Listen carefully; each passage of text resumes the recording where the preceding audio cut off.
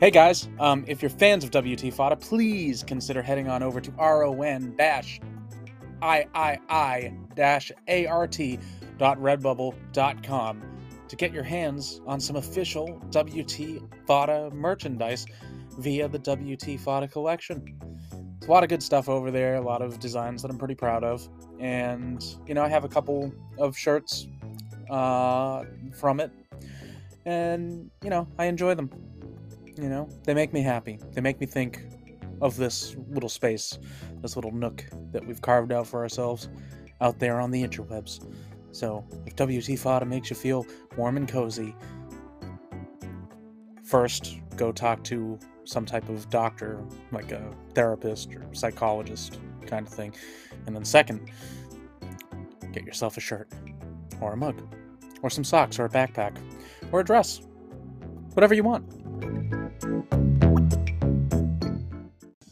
Hey guys, if you want to jump ahead, you can to about 39 and a half minutes in, and you should be able to skip the off topic. Thanks.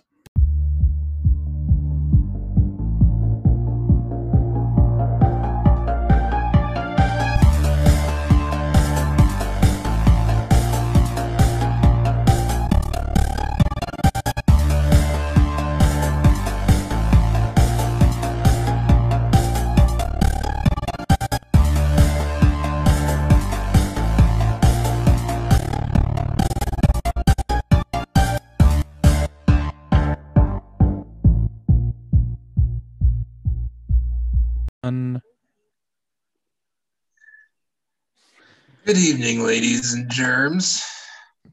Welcome back to the very 117th episode of WTFAWTA. I'm joined by people that I'm usually joined with. That's right. I think you know who they are by now. It's Oprah Winfrey and Dave Attell. David Hasselhoff. You guys get to fight amongst yourselves who gets to be who, but yep. Ron is obviously Oprah. I mean, clearly. Obviously, it's the cult following, It really is. I'm always giving people cars. Stolen cars. You get a car. Reach under your seat. There's a fucking car under your seat. Yeah. Except you know what I like about WTFAWTA version, so it's like you get depression, you get anxiety, it's more depression. And you do get a car. It's a toy, but you get a car. No. A toy car. That to the bank. Yeah. Alves, I got to tell you, your introductions I like the most because it's always a question.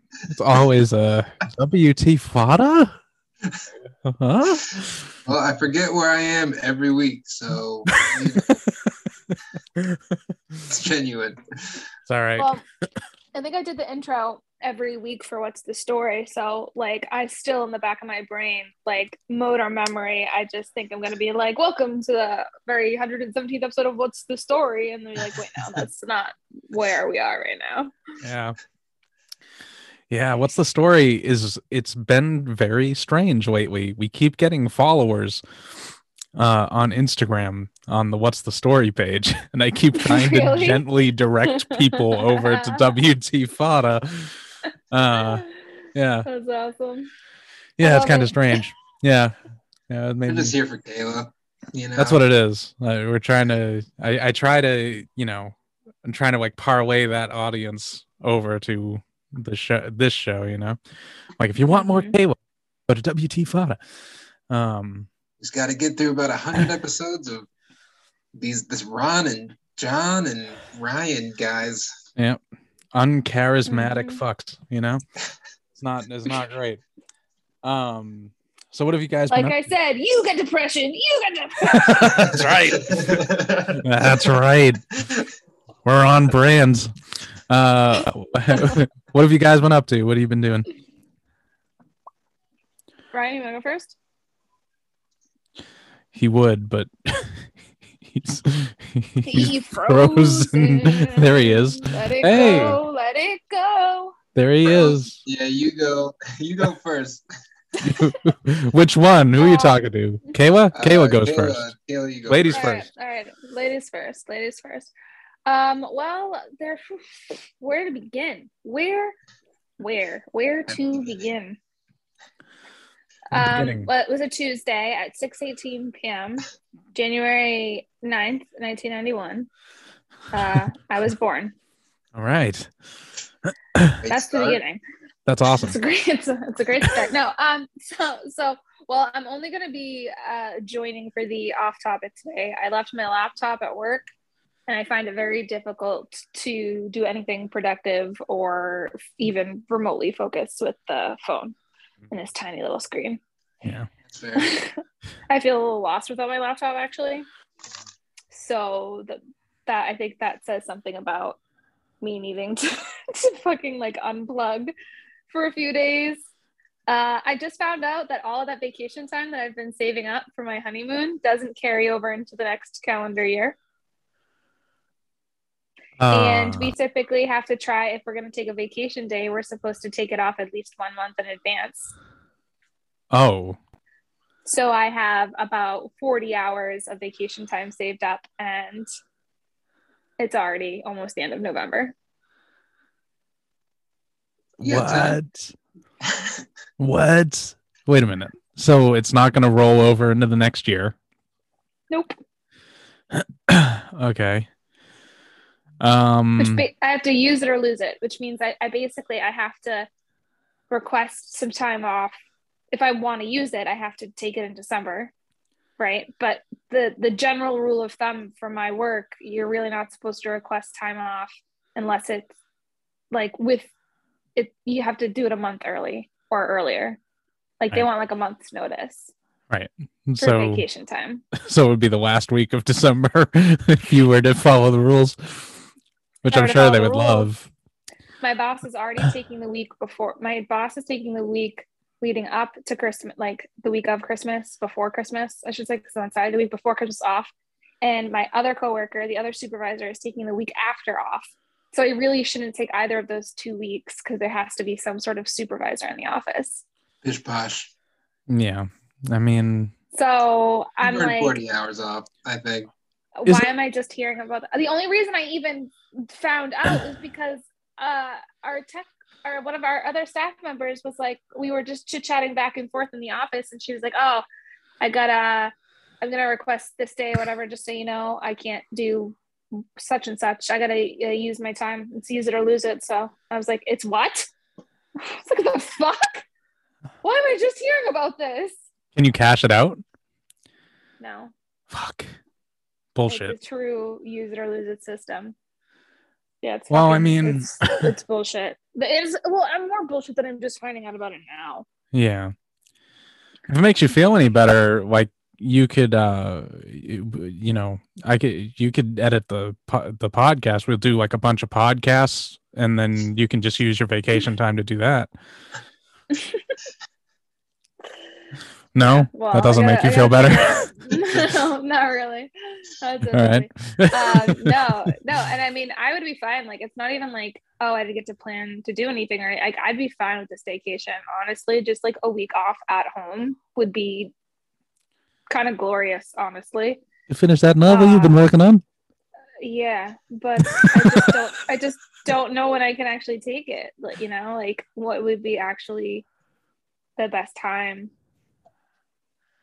I mean, whether it's too late to be allowed, like going to be frowned upon, like, you know, I don't know. Just go at it with honesty. Be like, look, I didn't know that this was like a situation that I had to tell you a month in advance and that the stuff wasn't going to roll over. So like, I'm not really following the rules because I didn't know the rules existed. Yeah. Story of my life. Dude, I was too focused on following the important rules to think about the rules that applied to my personal life and well-being. See? It's like you're making the sacrifice plays. That's good. It's like you're Jesus. Yeah, you're like exactly like Jesus. Not the first time I've heard that.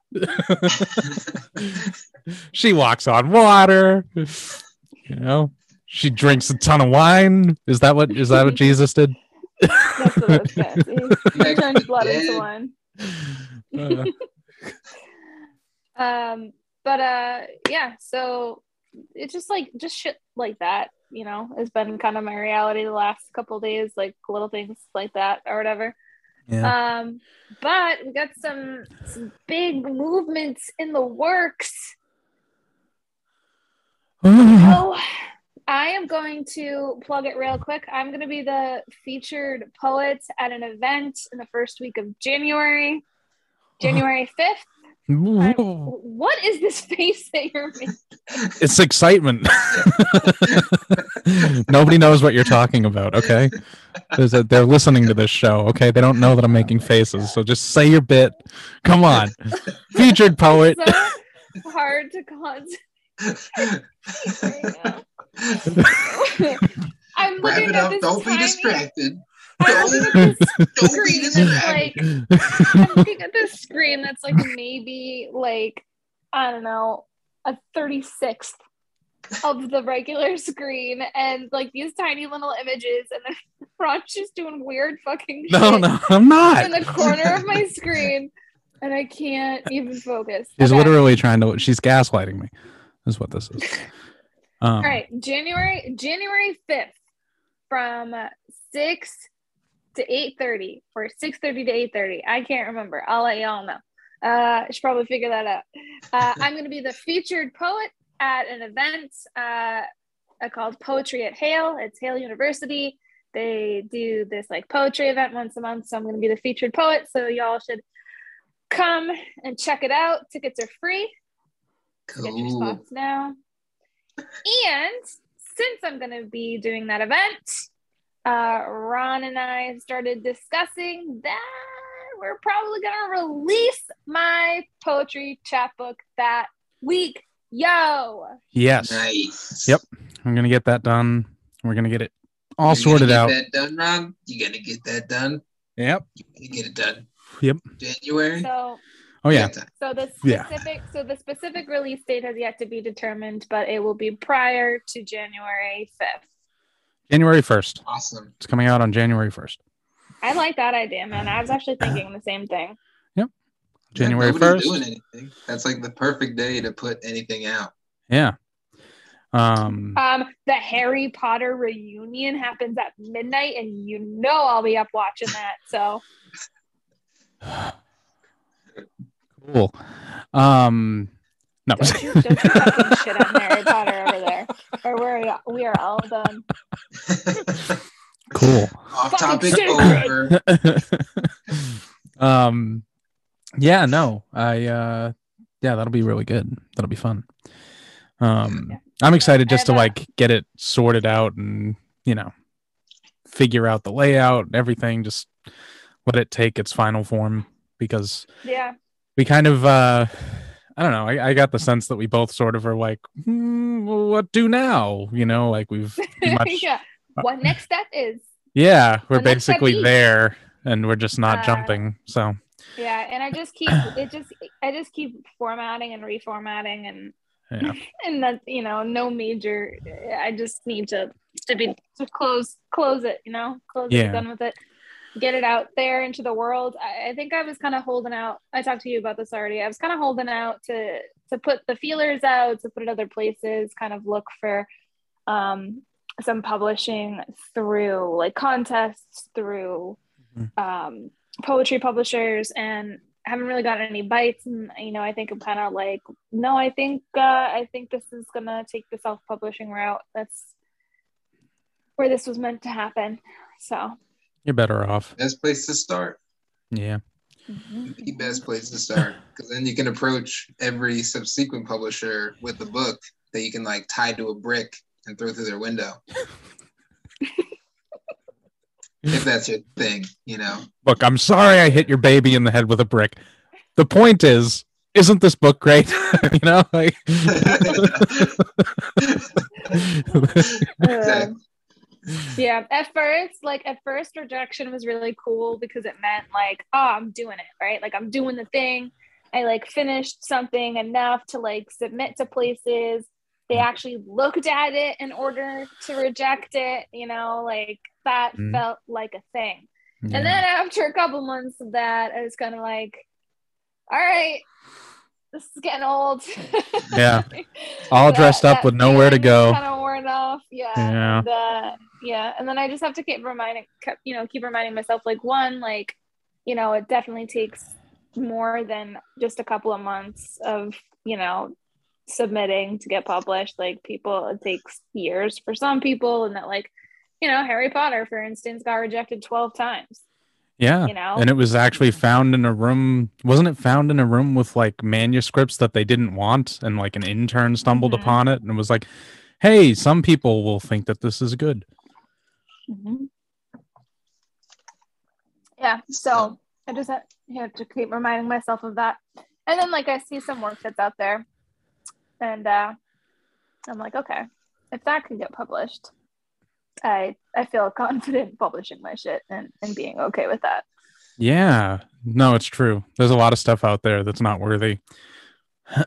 We've been covering a lot of movies lately that fall into that category. Being like, how the fuck did this get made? Have no business having the money dumped into them. Yeah. But so I got that, and then tomorrow night I'm doing a slam. Ooh. So slam dunk this contest? episode still coming Choke out slam. on time? What? Wow.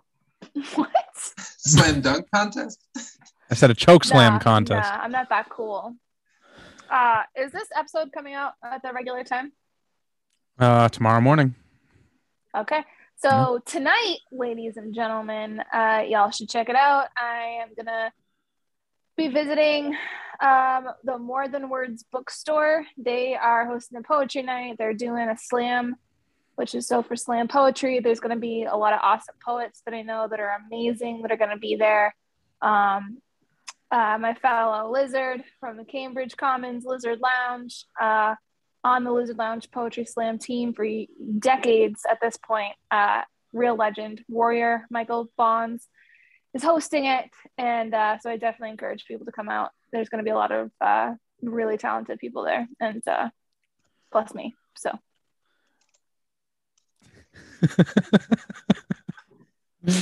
wow, self-deprecating. There's going to be a lot of talented people and me.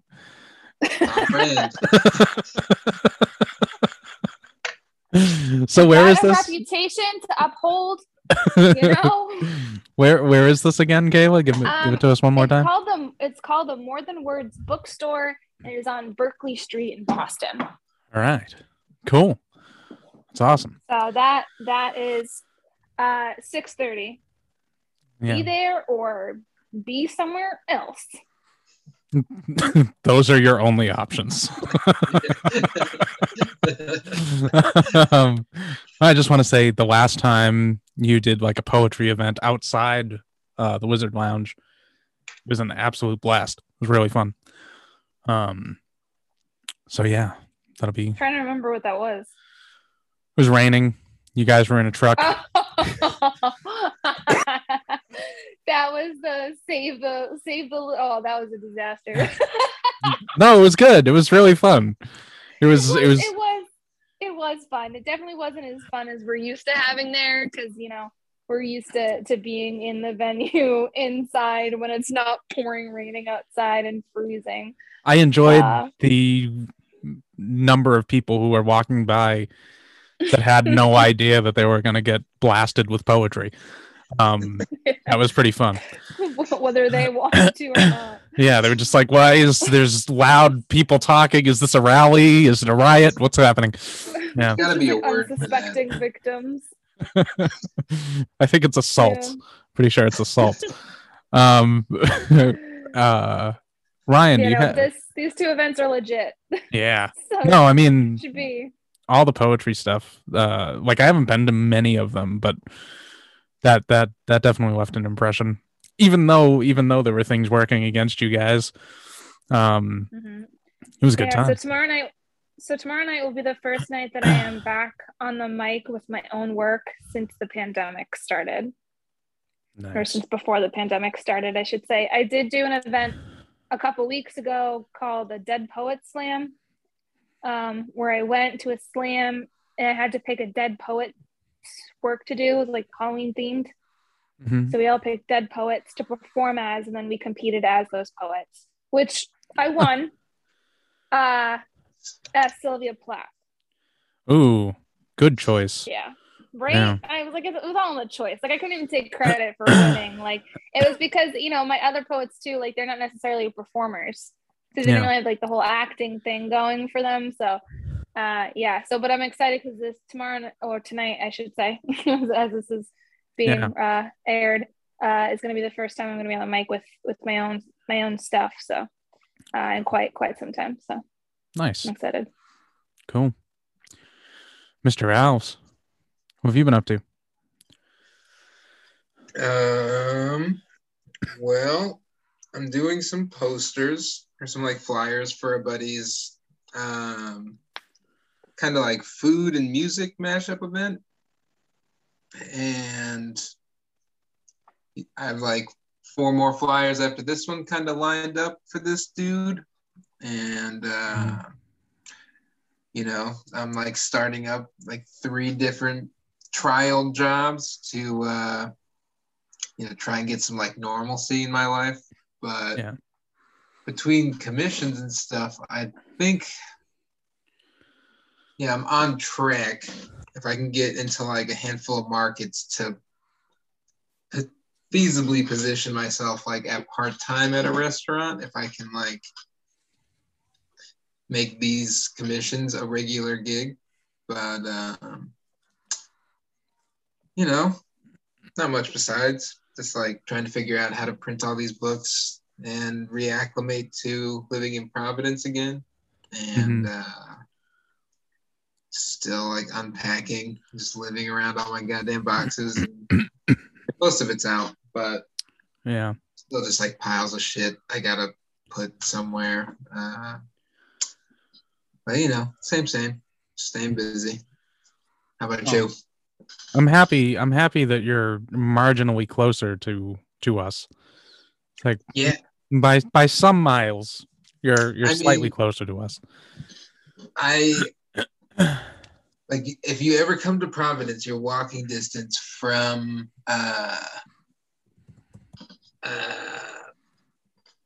like my house. So like if you were to come to Providence, you know, it's a 10-minute walk down the street to my house. And I feel like whenever I always hear like whenever the girls want to get together, you know, ladies, they're always like, oh, we should go to Providence. Like I feel like that's like the spot people are always trying to be like, oh, we should plan like a weekend or brunch or something to go. It's awesome. It's so you'll be waiting there with mimosas for us. Exactly. Wow. I'm like, guys, this spot's cool, but like I know a cooler spot down the street. Yeah. All the artists hang out there. Resident Day Elves. Yep. Yeah, I'm the mayor. The mayor of Providence. Mr. Ryan Elves. Yeah, no, that's cool. I'm glad that you're back there. I know that it's something that you've been talking about for a while. So yeah, I'm happy to be here. Cool. You know? Nice. I just wanted to say that I was really happy this week. I've been in like a creative slump. I've been sort of like, and just not really feeling it, but super happy. Shitty fucking movies. Yeah, that's what it is. It's like rotting my brain. Watching bad movies. Yeah, I'm just like sitting.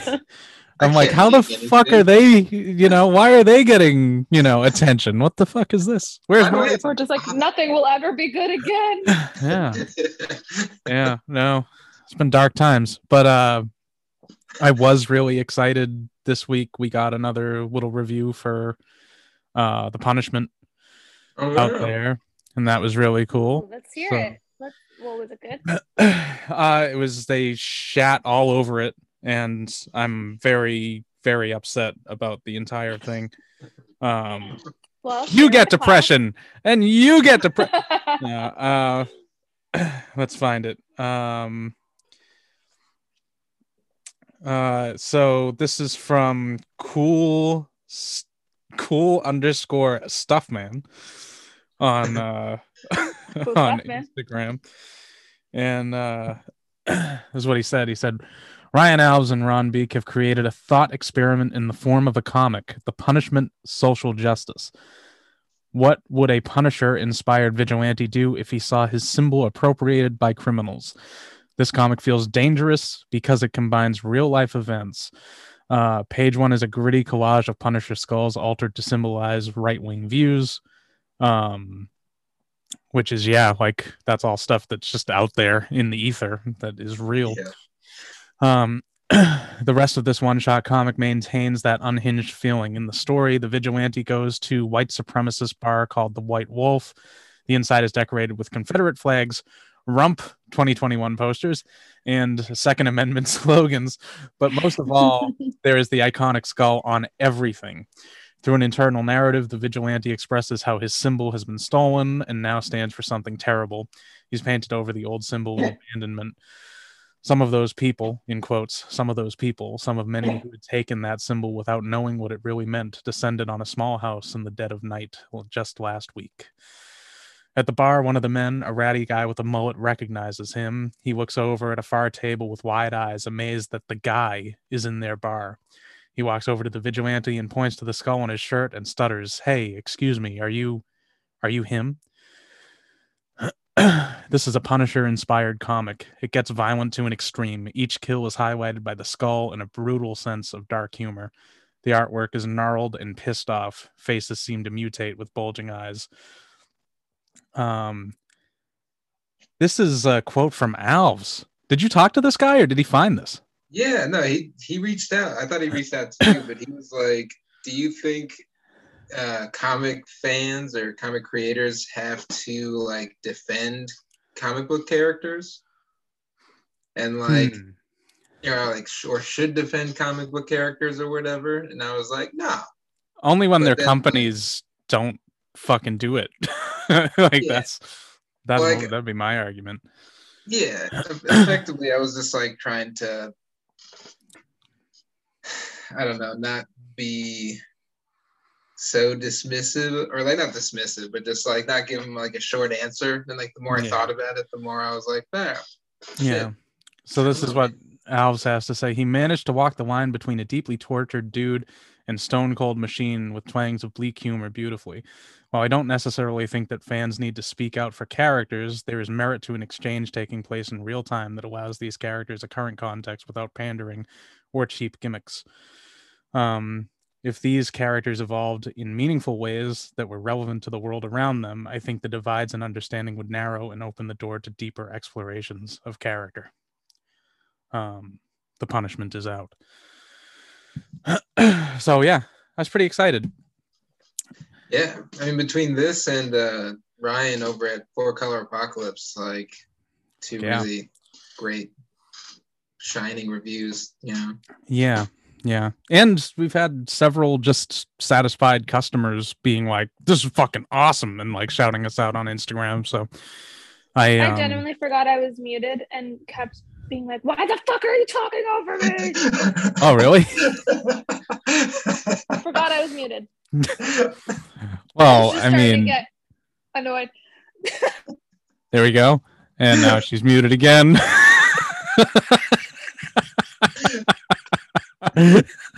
Okay. I'm always real good at that. Yeah. It's an ongoing joke that never gets old. Never. It's always funny. Never. No, I was gonna say that's a pretty awesome review, and I was wondering if this would be a good time for us to plug your new Instagram account was also called cool_stuffman Ron, right? Yeah. No. I'm just joking. Nice. I see what you're doing and I like it. But no, I am not cool_stuffman. Yeah, no. It's that's cool though. That's really cool. I love, like, not only that someone read your stuff, but that they connected with it enough to want to talk about it, and then on top of that to reach out to you, and then on top of that to like write such a like well thought out and comprehensive reviews. That's pretty dope. Yeah, no, it's been really rewarding to the one that really touched me the most, I think, was RB Lowell on Instagram, and what he said was basically like, he said he was just happy to have a comic that ripped the Punisher away from like right-wing douchebags, more or less, like basically took it back for people that like enjoy that character, because there's just been like an increasing sense of shame associated with like enjoying Frank, because of how misappropriated he is as a character, and it's been bothering me for a while. So that was my entire motivation for wanting to tell that story, is like, I don't want the Punisher skull to be like, you know, to be emblazoned on a flak jacket next to a swastika. You know what I mean? Like, I don't dig it. So it feels nice, and it feels like the type of shit that Alves and I kind of are consistently talking about, which is like, there's like a general audience kind of understanding of these characters, and then there's like the slightly more twisted version where it's like you just got to carry the ideas a little bit further down the road, and then you're like, oh, I got it, like now I see it. And putting the Punisher in our world, with the context of those people taking that symbol and seeing his reaction to it, and highlighting the fact that like he also wouldn't be comfortable with it, it is kind of a in defense of the Punisher kind of thing, especially because Marvel just doesn't seem to care. Yeah. It's funny because like they would, any other symbol, like if somebody was trying to like make a buck off of like Iron Man, somebody was putting Iron Man on a bunch of stuff, they'd be like, whoa, you can't do that, that's our thing. For some reason, or like Captain America, like they fucking lose their shit. For some reason, the Punisher gets a pass, and he's getting a pass being used by people who are rotten, and I don't get it. Like, exercise your fucking, like, that's your skull. It's obviously your skull. It's not a random skull. Yeah, I don't get it. But that would force them. White supremacists. Yeah, I was gonna say it would force them to take a stand and say how they felt on the side of a current political argument, Yeah, and they're like, hey, the skinhead should be able to enjoy the MCU too. They're like, there's something for the whole family. That's exactly what they're saying. By just letting it ride. You're fucking listen. Your kids love these movies. The grandparents love these movies. Your uncle QAnon loves these movies. I don't know. It's a weird time. It's very strange, but I'm not comfortable with like the co-opting. The Punisher skull on police cruisers is one that like is something that I just can't. I'm like, you guys, stop. Just stop. I would imagine, or at least I would hope, that at least there might be a good portion of people who don't understand what they're doing with that. You know what I mean? Like, they don't get it. I think that the troubling thing is I think they know exactly what they're doing. I think there's a good portion, like they're probably the majority, yeah, but there was at least a few that are just like, yeah, cool, yeah, fuck. Yeah. There's this good people. That's cool. Yeah. There was there was this well, like I just think of people like that don't have a wider frame of what it means, right? So like, you know, let's say like Joe Schmo, whose uncle is a cop, who, you know, loves their uncle, is a great guy, in and out, might be one of the few good cops, like whatever, and then feels that swell of like protectiveness of being like, yeah, you know, blue lives matter and blah blah blah, and then it just like gets more and more into that like mindset without them ever understanding the nuance and complexity and like the overall picture of like why it's so wrong. Yeah. Well, I mean, I think just like lacking the education, the knowledge, the IQ, the fucking general picture, like just. You know, it's funny. I just gotta hope, you know. I just gotta hope. Yeah, it's funny because if it was any other character, that you were mixing in with like Blue Lives Matter and all of that stuff, like it would be more passable. If you were like, oh, Superman and Blue Lives Matter, it's like, oh, okay, you know, I like Superman is saving kittens out of trees and doing good things, and like the problem is that it feels like these cops are adopting, like when you see military people, when you see cops, when you see the QAnon people raiding the fucking Capitol building, and you see them adopting the skull logo, it's like you're adopting the logo of an unrepentant psychopath who is just hell-bent on murdering anybody who's on the opposing side. And that's where the breakdown happens, because it's like, this is any cop. I'm not saying that if you're a cop, you like can't enjoy the Punisher, but you have to understand that you can't like mix and match those things. Like they have to be separate, you know? If you were a cop and the Punisher existed the same way as if you were a cop and Batman existed, you would be fucking offended, because their existence is directly related to your failures, your organization's failures. So putting a skull logo on your fucking police cruiser in the environment that like it's purposeful, it's almost like a purposeful troll. You know what I mean? Like I can enjoy serial killer documentaries doesn't mean that I'm gonna like go to work and be a serial killer. Yeah, not necessarily, but I mean you can, and I think it's a valid life path. Valid alternative. Yeah, you know.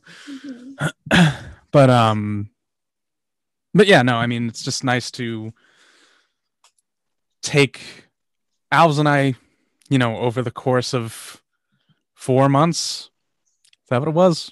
About 4 months? Yeah, we did that pretty quick.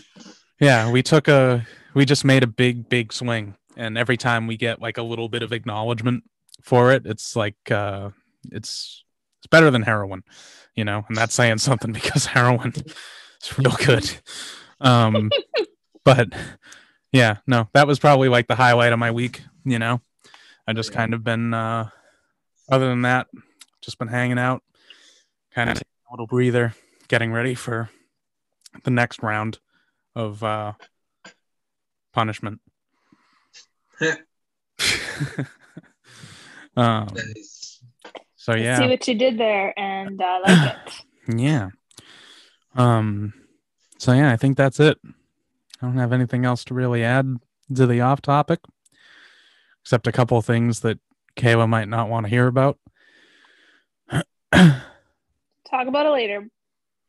Yeah. So yeah, we'll I guess we'll throw it a commercial. Yeah. All right. Then we'll come back. Peace. Ryan. What the fuck are we talking about? No, I'm not going to do the Bane voice. Today, we are talking about Frank Miller and David Mazzucchelli's Batman Year One. Yes. We were going to talk about No Time to Die, but I got no time to see the movie. Yeah, I don't think Kayla is that interested in it. And you didn't have time, and I don't really have that much to say about it. I might put a little bit of something somewhere. Yeah, I mean, this is a good like parallel to a Bond movie of the Batman books. Yeah. You know? Batman Year One is about the final year of Batman's crime fighting career. No, it's about the first year of Batman's crime fighting career. And it is one of those classic comics that sort of burned into my brain. Yep. We decided to do this relatively quickly, and I did wind up rereading it when I got home from work. I just sat down and was like, all right, here we go. And I just boom, boom, boom. And it's so easy, dude. It's an easy book. Easy to read. It's nice and linear, you know, and good character shit all around. And Mazzucchelli's artwork is super interesting. I mean, mainstream comics is spoiled to have an artist like fucking Mazzucchelli fucking grace the medium with like his hand, because like this stuff is really great and comes right before like a huge artistic shift, sort of like right after Year One, where he starts doing a lot of kind of formal experimentation with like storytelling and like lettering and page design and layout, and it just gets so far out. It's almost unrecognizable to anything he did in this or Daredevil or anything else he did.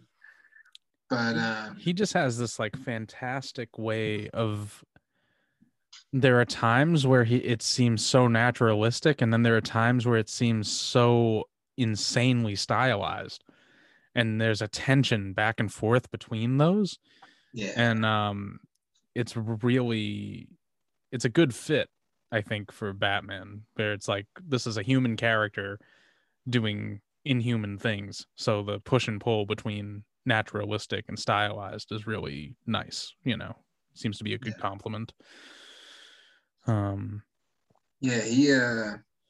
I don't know, he's one of the only artists that I kind of really like in this style, like the pseudo realistic ish, like I don't know, he created kind of like an entire sort of a subgenre, I guess. But I put him with like Mitch Gerards or like John Paul Leon.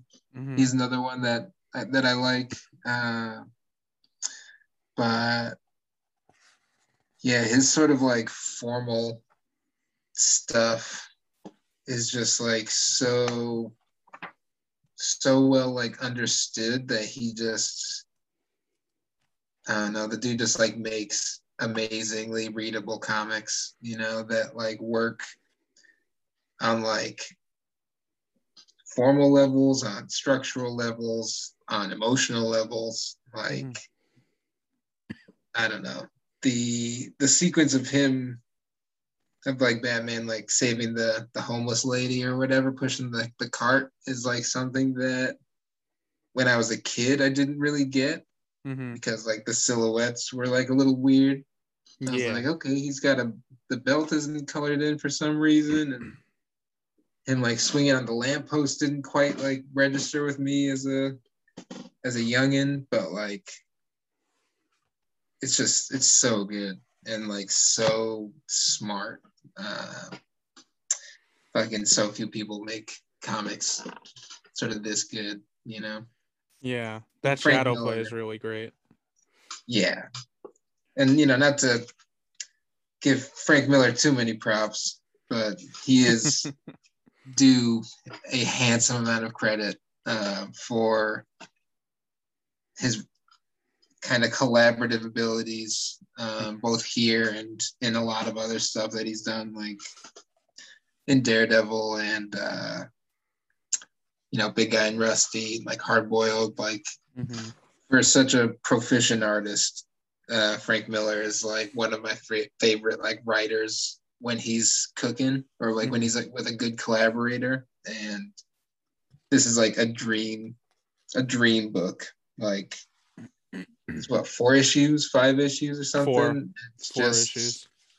Yeah, like it just hits so fucking hard. You know, it delivers on every feasible level as like a Bat fan, as a comic fan, as like an art fan. Yeah, I really love this book. Yeah, it's great. It really is fantastic. And I think his artwork is great on its own, but also we got to give like a huge shout out to colorist Richmond Lewis, because the color is fucking real. It's so good. And was actually repainted for the collection. Like she colored the original printed stuff, and those colors are also insane and amazing given the process that they were using. But since this book has been so regularly and consistently in print, she actually got the opportunity to like paint the color on the current and probably most widespread printing of this book. Yeah. And it's amazing. Well, it's really funny because it makes me think a little bit of like The Killing Joke, but it's much less insane, Like the color, you mean? It's like less garish, you know what I mean? It's like all the same colors, but used in much more reasonable ways. Yeah, it's much more graceful. Yeah. Not to put any hate on John Higgins, because no, and love that guy too, but that complements the story that's being told. You know what I mean? Like his color choice, that's a book about the Joker. But it makes a strong and compelling case for Gotham not being as gray and red and black as we all kind of imagine it. Because it seems like between this book and The Killing Joke, it's like there's a very, very full range of colors in Gotham, It's super neon and like dirty, but also has like a nice sunset and like blue to it. So what I'm saying is like that neon, Joel Schumacher, he was referring to the comics when he was pulling the pallets out for the pallets out for Batman and Robin. Yeah, it's like I want this to look just like Year One. That's what he said when they went in production. It's on record. Yeah. Yeah. No, it's one of those comics that like, I don't know, very few of get made, like very few collaborations sync up this hard, Right. One of the only other ones, or I guess a couple of the only other ones I can think of is like Jesus Sampaio and Jose Munoz on Alack Sinner, which is like this crazy noir book from Spain, I want to say. And then like Grant Morrison and Frank Quitely, just because those dudes, it feels like they live in each other's brains or something. But like the synergy in this book is just unreal, Yeah, everything feels completely cut from the same cloth, even more so than Frank Miller's own illustrations in The Dark Knight Returns. Like, this syncs up more with his words than his own art, which is kind of spectacular, Yeah. It's crazy to see like Dark Knight Returns Year One and like Strikes Again as like a insane trilogy. Yeah. for Frank Miller even, and just seeing like slowly loses his mind. Yeah. Well, it seems like a pretty hard snap, I guess, actually, kind of after Yeah. I guess after this. 'Cause I Yeah. think this came out after Dark Knight Returns, right? Ooh. Huh. You're testing my bat knowledge. I'm not sure. Let me look this up. I know they're close. Like either they both came out in like 85 or 86, or like one was coming out and then the other one was like right behind it. But let's see. This is publication date 1987 for year one. The Dark Knight Returns is 1986. Wow. Yeah, I wouldn't have guessed that. Hard snap. Yeah. I wouldn't have guessed that because it seems like the logical place to start would be the beginning. It's strange that Frank Miller was like, no, let's like tell the end, you know? I mean, that's how I picked it up. Like I read The Dark Knight Returns before I read year one. Mm-hmm. And for the longest time I liked year one more than Dark Knight Returns. And I still go back and forth, but it's a tough call. Yeah, I mean, I really like Frank Miller's art. Yeah. And there are bits in Dark Knight Returns where he just draws his fucking ass off and like doesn't let Klaus Janson like touch anything on like a whole panel, and like those things are fucking awesome. But like that's kind of what I enjoy about Frank Miller, are like his moments of like sublime fucking execution or something. But they only happen sort of few and far between, whereas like David Mazzucchelli fucking cooks all the time. Like, right.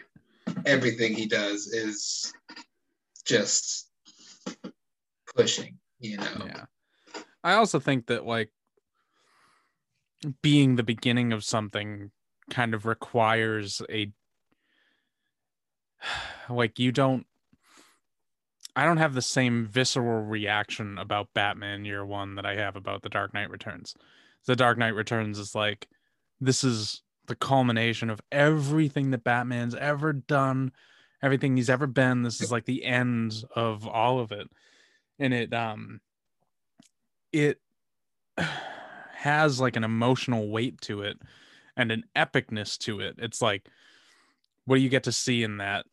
You know, it's like you get to see Batman come out of retirement and beat up some young street punks, but you also get to see Batman, you know, settle the score with the Joker, and you also get to see Batman take on fucking Superman and win. You know what I mean? And it's like, that can't really compare to this. You know what I mean? Like that is a whole other echelon, and Batman Year One is like where it triumphs is more in just the world building and like the understanding of like, these are the conditions that led to Batman needing to exist, you know? And so it's definitely a different vibe, you know? It's apples and oranges. Yeah. Like this feels like a comic that somebody who is like very well educated in comics and art has made. Right. Whereas like Dark Knight Returns is just like, this dude loves comics, loves Batman, and is about to have him punch Superman in the face and like do it well. And and it's awesome. But so good. But like, apples and oranges, just trying to compare them. Yeah, I think my knee-jerk reaction for many years probably would have been Batman Year One is much more my style. But I think that just the amount of emotion that The Dark Knight Returns conjures up in me, kind of makes it probably my preferred out of those two.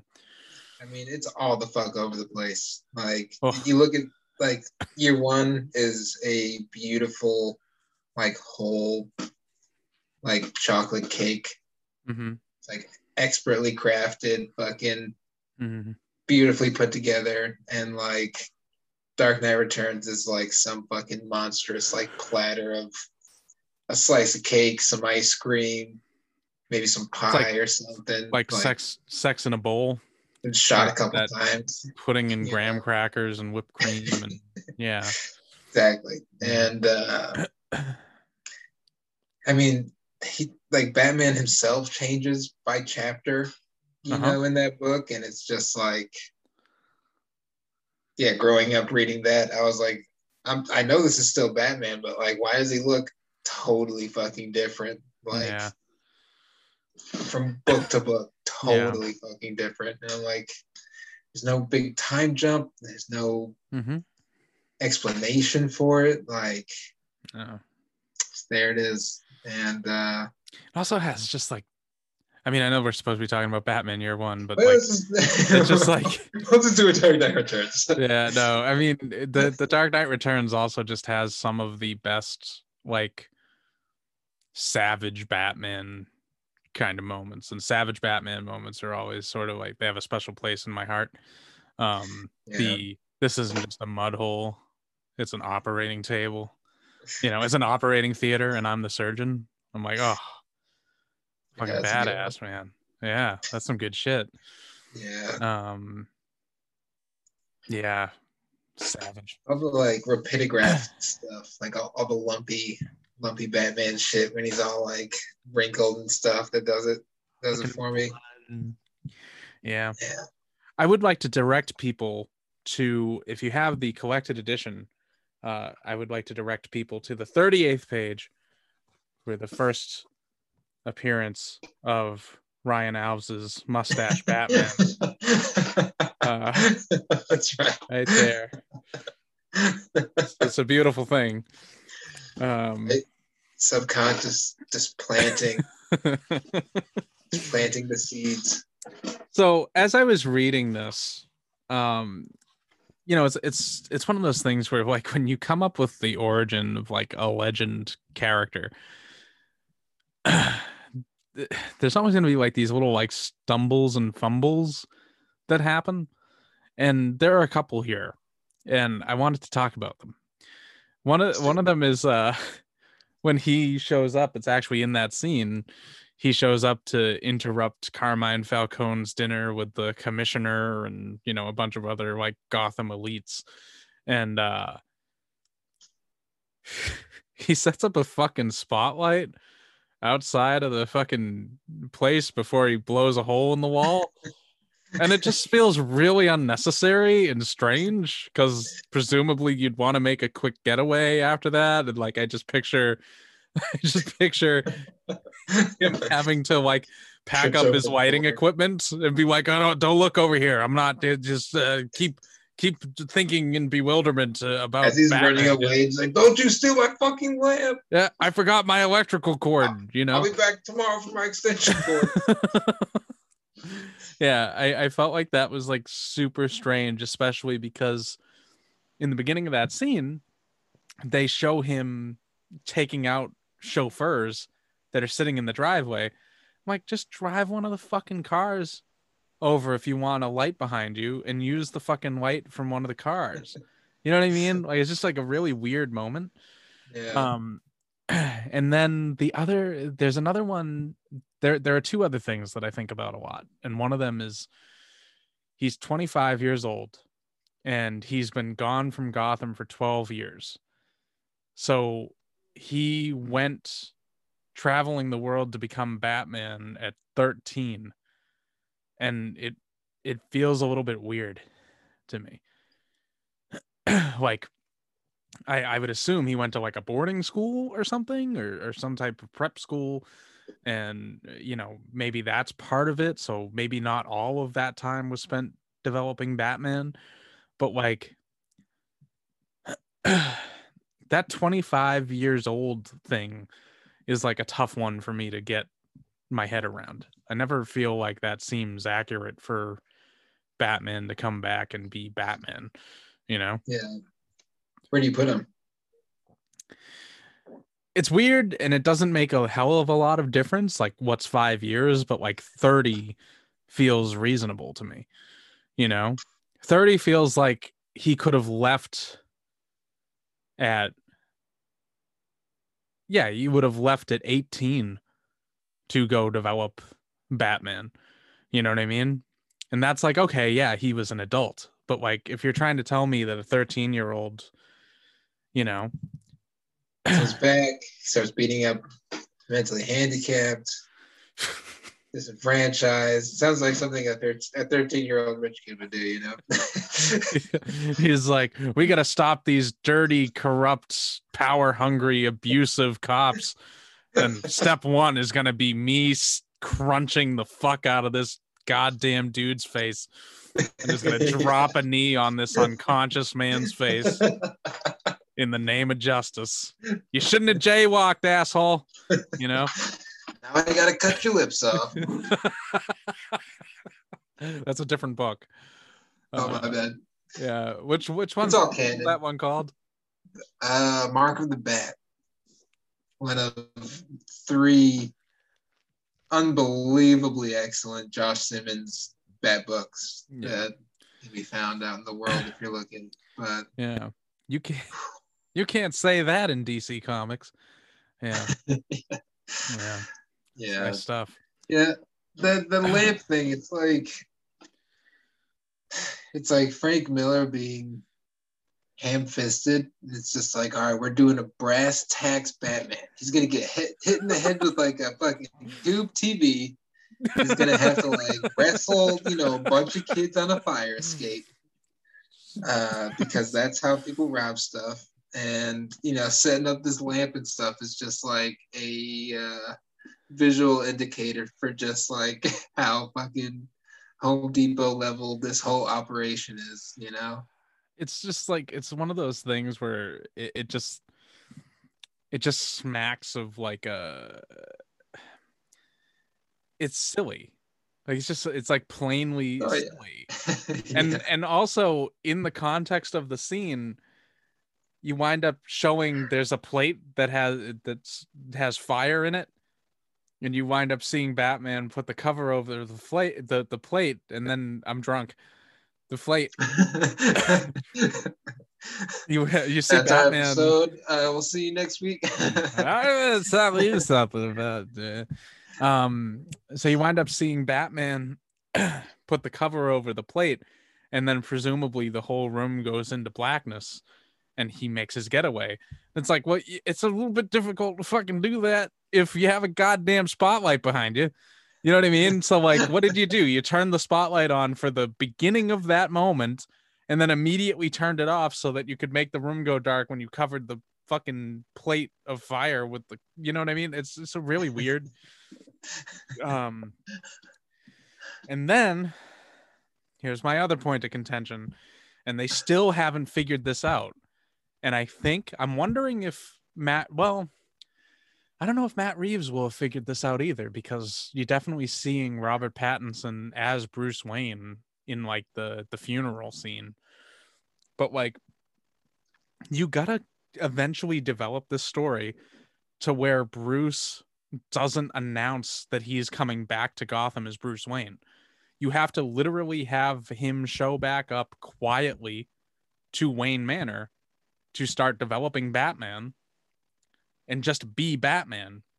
And at a certain point in that story, he has to realize, like, I can't just be Batman. Like, I need Bruce Wayne, and that's when he would enter back into the world. And it would, number one, it would like solidify how much he is just Batman, like how much Bruce Wayne really is just a persona. Number two, it separates the arrival of Bruce Wayne and the arrival of Batman by a significant span of time, significant enough that people wouldn't immediately be like, oh, you know what's really fucking weird? Like, Bruce Wayne came back like 2 weeks ago, and now Batman exists, you know? It's like this really fucking weird thing that they do in all of these origin stories with Batman that annoys the fucking shit out of me. It's almost on the level of Clark Kent's glasses. It's almost like that level of blindness where I'm like, I don't understand how people aren't putting this shit together, you know? Well, I don't know. I like Frank Quietly's handling of the glasses and sort of like that's a great, yeah. The posture and like the psychology of like invisibility, I guess. Yeah. You know, in society or something like that. Like he does a great job of making that passable, whereas Zack Snyder and Henry Cavill don't. Like, they're pretty much like, well, we're just gonna put glasses on this lumberjack. Nobody will notice. Fucking other iteration of Superman is just Superman, and then he has glasses on, and it's Clark Kent. Yep. And he's still like standing there, but it's like, oh yeah, no. And this looks like a job for Superman. I wish I knew where to find him. So I'm not Superman. Yeah. Why are you wearing his cape then? Oh shit. I mean, like, yeah, I wish somebody would, or like, I wish they would find somebody that would be able to like oscillate between like holding themselves a certain way and actually trying to like make themselves look different physically.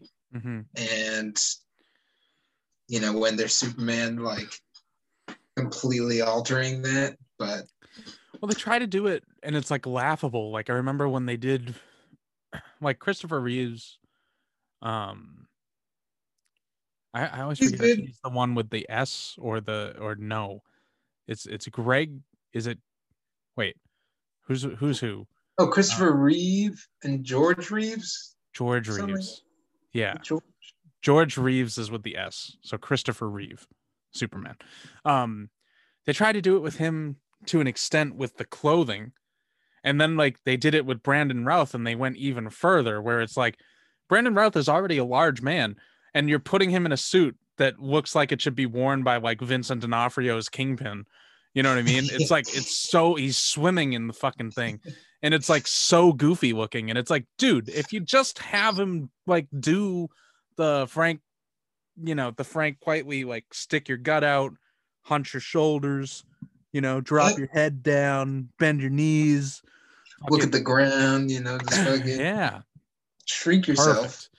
Perfect. Yeah. But it's the same thing with this, you know, this kind of trope with Batman is like, as soon as Bruce Wayne shows up, Batman shows up, and the fact that isn't put together immediately. And like, there's a moment in this that I was actually kind of like chuckling at where he's saying, what does he say here? He says, he's talking on March 11th. He says, Bruce Wayne has been sighted at the same hotel as visiting. He said, this is a reconnaissance mission. Until I know more, I must avoid combat until I'm ready. My anonymity is an obvious priority. The murder of my parents is a matter of public record. All it requires is a change in clothing and complexion and a simple, memorable, distracting detail. And I like almost laughed because it's like, yeah, you're right. Like, that's obvious. Like, you would have the perfect motive, but it's like you showing up with the perfect motive to fight crime and then a crime fighter showing up at the same moment. It's like, it's not a very good ruse, you know, like people are going to put this shit together. And it's like, I just want to see a version of it where like Batman year 1, Batman year 2 has nothing to do with Bruce Wayne. You know, everything is still idling in the city without his presence, you know? Yeah. And it's like a deep cover kind of situation that eventually he finds a villain that it's like, I actually need Bruce Wayne to exist in order to get closer to this, you know? Yeah. But yeah, it's funny how like people, or I guess, most handlings of like Batman and stuff kind of operate as just like Bruce Wayne being a means to just getting more Batman stuff there. It's like, oh yeah, he's got to be pretty so we can have a pretty dude on screen for a few minutes and then, Batman. It's like, not really engaging with Bruce Wayne as like a decent counterpart to like the whole Batman recipe. And it's like, doing themselves a disservice by like not kind of delving into that, Well, and like, that's why I brought up Matt Reeves is like, he has the perfect opportunity to do this. Like everything that we've heard about the movie is like, it's essentially Batman, there's not that much Bruce Wayne in it. And it's like, you have early days Batman, you have a Bruce Wayne that like clearly doesn't give a fuck about himself, and is just kind of throwing himself into this persona. And it's like, it would be cool to have it be like, Bruce Wayne is still presumably, like, to everyone's knowledge, is traveling abroad while this Batman character is emerging, like, and it wouldn't be hard to pull off. It would make a lot of sense, just have him be Matches Malone, when he's not in the bat suit, just do that, but yeah. I don't know. What do you think about some of the characterizations of like classic characters in this book? Like who?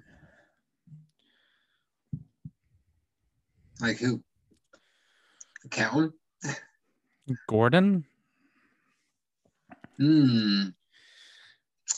Yeah, I mean, yeah, I don't know. I guess I don't really like the handling of Gordon in this. Yeah. Like it's not, at least it's not the Gordon that like I put in my brain, like the Gordon that I sort of imagine is like way more of a idealist or like a romantic or whatever, and like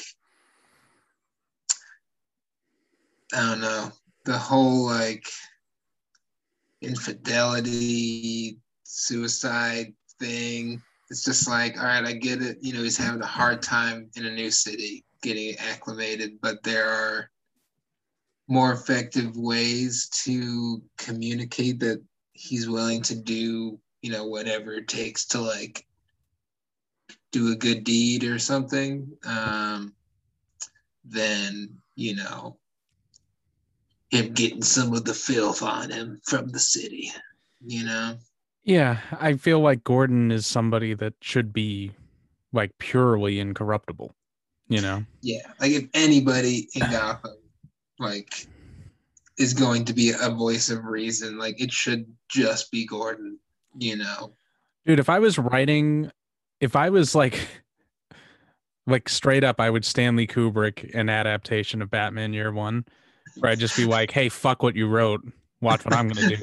And I would literally have the moment where it's like they go out, like him and Sarah go out for coffee and they're talking and they're trying to wait out the rain and everything. And then they start walking and then it starts raining and they duck into that corner and everything. And they have that moment and Sarah leans in for a kiss. And just imagining Gordon being like, whoa, and like pushing her back and being like, don't do that. Like just being like, no. I have a pregnant wife at home. Fuck off, Yeah. And instead he just leans so hard into it. And I'm like, it's so not Gordon. Like, it's just not, Yeah. Yeah. And they don't really like go into him like becoming stronger or whatever through that. It's just sort of like, oh, so Sarah left and now I'm stuck with this baby, I guess. And it's just like, man, what? Stuck with my wife who won't stop eating. She's pregnant. He's eating for two, but he's just like, she's just getting fat, you know. Is a fucking complete asshole, Gordon. Belly. This isn't what I signed up for. I'm not attracted to this at all. I'm waiting for the stork to show up with my son, but jeez. Try to save some food for the baby. You know? Eat me out of house and home over here.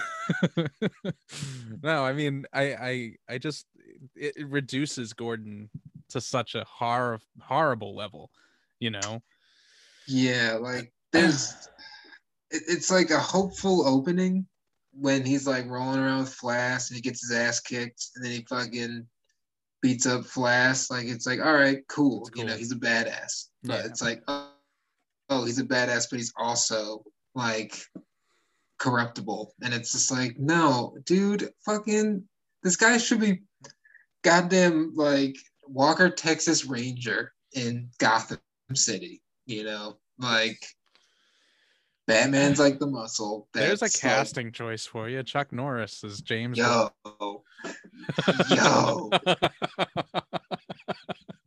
If they could shave his beard off, I mean, why not? Well, because his beard is steel-proof, bulletproof, fireproof, blade-proof. You remember all those Chuck Norris jokes back in the day? Thousands of them. No, that yeah. Why not? That might be all right. I mean, in the 80s, man, shit. Yeah. I mean, nothing against Pat Hingle, but you know, probably would have preferred Chuck Norris, Gordon. Yeah, I wouldn't mind seeing Gordon kick somebody in the face. I could get into that. Fuck yeah. You know, well, Gordon's like, you know, he is just a good man, you know, and I don't really appreciate the Miller take. Like Frank Miller kind of does the same thing that Zack Snyder does, where he's just like, oh yeah, like let's show like the worst aspects of who these people are, and it's like, why though? What are you doing? Realism means they suck. It's just like, yeah, why are you doing this? Yeah. I don't buy it at all, and it kind of deflates. Like it becomes obvious what he's doing. It's like he needs them to have dirt on Gordon so that then they can threaten him, and then they can have like the build up to the end of the where there's like the big climactic, like, oh my god, my family. But it's like, rings completely false when like the entire book he's like, oh man, I really don't want to have a fucking kid. Oh, I'm really not in love with my wife. And it's like, oh no, my family's in danger. You know what I mean? It's like you spent your whole book lamenting the fact that you have a family, and it's like none of this makes sense now, you know? Yeah. Would have been really funny if at the end when he like gets on the bicycle, I think. Yeah. Like pulls his gun out instead of shooting, you know, Bruce or whatever. He just like stops and just like lets him like keep going, and he just like gets in his car and like drives away. Problem solved. Yeah. Just like, I'm out of here. Yeah. Time to go to New York and see Sarah. Yeah. It's not like, I would have preferred the version of it where it's like, you know, Gordon's lieutenant now, so he has like some extra pull. And, you know, her going in for that kiss and him being like, absolutely not, what the fuck? And then her getting transferred and it being like Gordon being like, get away from me. You know, like that would be. Or even like having a moment with like, you know, maybe Sarah coming in after she hears about the transfer and is just like, seriously? He's just like reading his paper or something. Yeah. And him being like, oh yeah, I heard that you got transferred. And good luck. Yeah. Like, did you get my fruit basket? Like, I sent you an edible arrangement. Yeah. Yeah. Did you get my card? I had everybody sign it. Yeah. No, I mean, that's like the one that really stands out to me as being like a totally missed kind of a very missed characterization. However, I don't think I have as much of a problem with the suicide thing as you do. The suicide I thing to guess it's just me, like a proxy of like the other situation, and just like him, like I don't see him having that kind of profound a dilemma. especially because he just got back to Gotham. If you made it like he had been there for 5 years or so trying to clean things up and just being like, God damn it, like I can't make any progress. And like maybe he's like dodging getting set up by like other people who are like trying to pin false shit on him or something like that, and he has to like actively avoid all this stuff and maybe like hide his family out. And yeah, if he's pushed to a point where he's just like, maybe I should just fucking shoot all of us, like that would be a great characterization of like Gotham around him, you know? Well, I always like like they do in what they do with Batman Begins is I think you need two pieces, right? And the two pieces that I like are the Batman Begins piece is that Gordon is one of the only cops that's interested in consoling the young Bruce Wayne after his parents are murdered, right? Then that Gordon, you know, maybe he does get transferred to Chicago for a little while and then he winds up coming back to Gotham. And then it's like 5 years, you know, of working in Gotham, just being like, holy fucking shit, and just getting broken down to the point that he almost kills himself right before, you know, right before this is going to take place. Batman turns up and Batman's like, I need your help. And like inspires his hope. And it's like, you see what you did way back then saved your life now. There's like a karmic kind of thing that like those two pieces together are very satisfying to me as a story. And you know, I mean, they don't really get into the idea that Gordon is like suicidal in Begins, but like if they had, I feel like it would add like a layer to that where it's like, you know, he like you might think that Batman saved you, but it's like, no, you saved you. You know, you did all the things that you needed to do to save yourself all these years later, you know. And there's something about that there's like a rhythm to it. Yeah, and I really like that. Yeah. Yeah, I mean it's a good like echo, you know.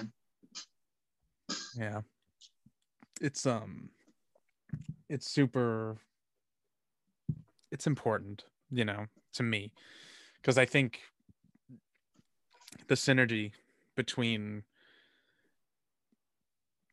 Batman and Gordon and the idea of them kind of saving each other, you know, is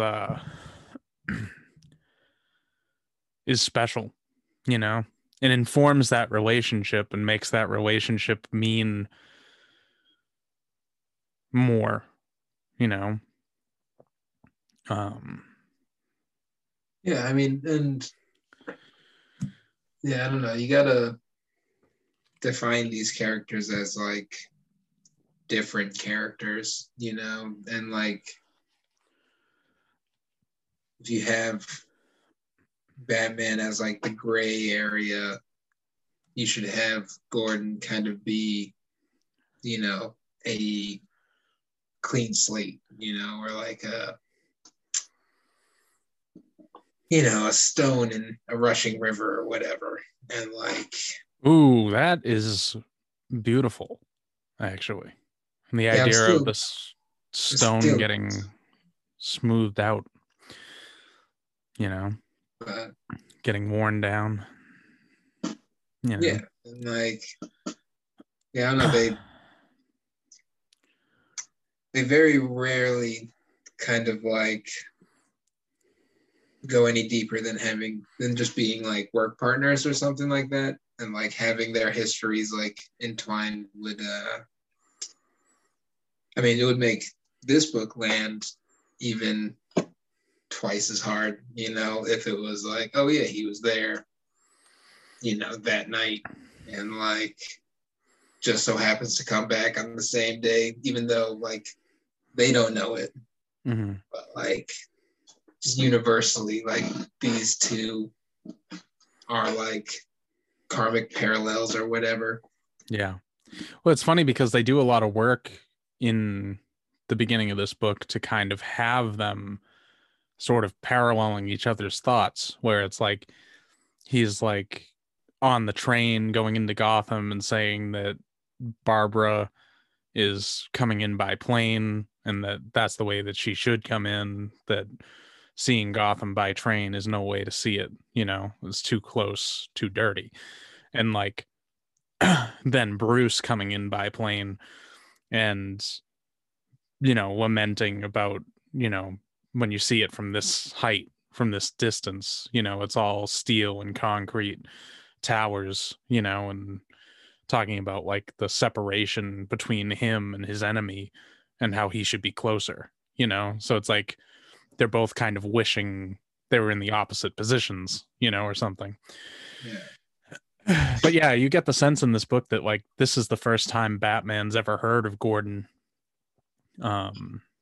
He has like a one-off moment where he's like, I keep hearing that name Gordon, and he's made enemies with all the right people, and it's like, that's fine, but there's something about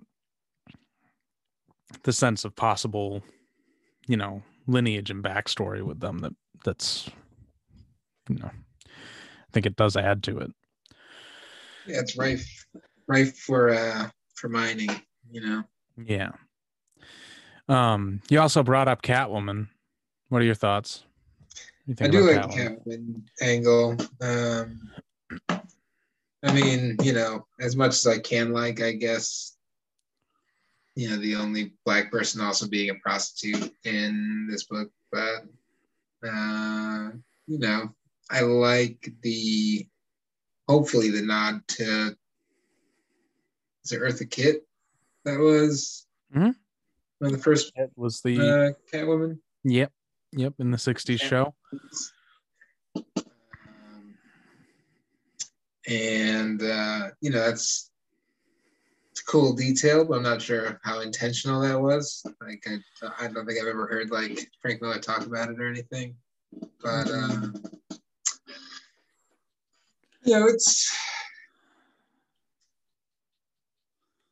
it's cool, I guess. She's a strong, independent lady, and like sex worker, and I like her and like Holly's relationship and her kind of like magical relationship with just like all cats around her. But not too magical. Like nobody drops her out of a 50-story building and she's brought back to life by magic cats, which is appreciated. Glad that didn't happen in this book. No, she's just really good with cats this time. Yeah. Yeah, God. But yeah, really like nicely handled, kind of like low grade magic, like after the SWAT raid in the building and whatever, and like Batman's fighting everybody, and that one cat gets out after that dude tries to shoot it. Selena's just hanging out and just like runs right to her. And she has a communion with cats, like Snoop Dogg and dogs. Yeah. Like Snoop Dogg and pot. She tries to blackmail me, I'll drop her out a higher window.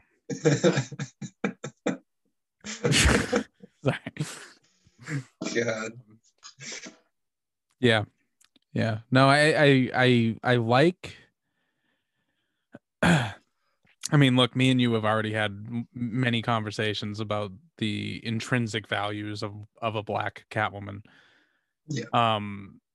However, that's not really in this book. It's like, oh, she's just black because she's impoverished. Is that what, like, is that the reason? Yeah. Is that like the only reason? Poor people are black, right? Fuck yeah, like it's a little bit weird.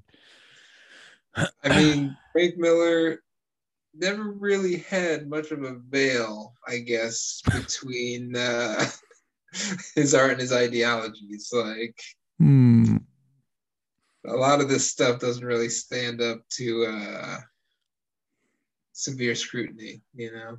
Remember that cool angry Batman 9/11 book?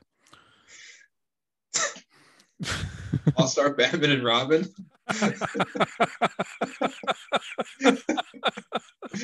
That was the 9/11 of fucking Batman comics. My favorite Batman line ever. You retarded? I'm the goddamn Batman. If you want to know two sentences that would get anyone else fucking fired for writing and publishing in a mainstream comic, read fucking issue 2 of All-Star Batman and Robin. Batman, like, just the idea of Batman saying something that fucking tone deaf. You know what I mean? Like, Batman being like, what are you, kid, retarded? Like, what are you doing? And that's How crazy. old are you, dude? You're talking to a fucking 10-year-old. Like, grow up. Jesus, you're in a bat suit, man. He's Arrested Development, man. It's like, just kidnap this kid. Yeah, his parents just died. Like 10 minutes ago, his parents died. The dude shows up and throws you in some fucking car dressed up like a bat. Are you kidding? What are you, kid, retarded? I'm a kidnapper. You know? I'm gonna take you home and chop you up into little pieces. Yeah, I got a cave caked out for you. Yeah. We're gonna feed you rats and shit. Ugh. But no, yeah. What a horrible fucking book. Yeah. That's the thing. Is like we should do that. We should do that book. Shit. Oh, oh God. I think I read that first issue, and the moment it was before that. Okay, the moment where I disconnected from it. And keep in mind, when did that come out? All-Star Batman and Robin? 8, 9? No, probably 2011. I want to say. Was I that old? 2010, maybe. So, I was 20 if it was 2010, and like, I guess that, you know, I was mature enough, you know, but the moment where I checked out was Vicky Vale getting dressed, and I was like, this is fucking jerk off material for losers. Dude, it's a Wildstorm comic. Oh my, yes. Oh my God, yes. What the fuck? Yeah, it was the ugliest fucking, like, it was so juvenile. It was like Michael Bay was like, I'm doing a Batman movie, you know? Like, it was that level. And it was just like, you couldn't even take it seriously. It was like, It wasn't campy. It was just dumb. It was just super dumb. And Frank Miller is responsible for the best and worst Batman books ever made. It's crazy. Yeah, dude.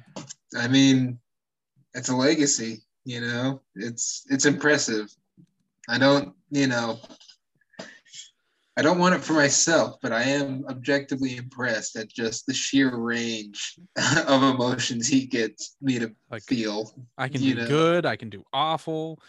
You know? Yeah, dude. I mean, I can cook you a beautiful filet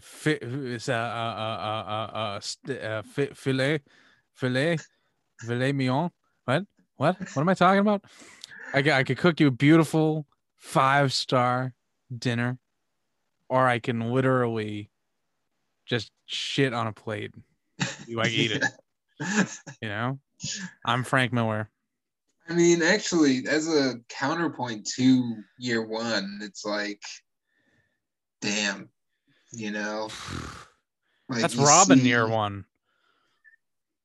I mean, it's not even like, it's Robin year one for the first issue or two, maybe two issues where he's like talking to him. But did they ever actually get to Robin and I didn't read that far.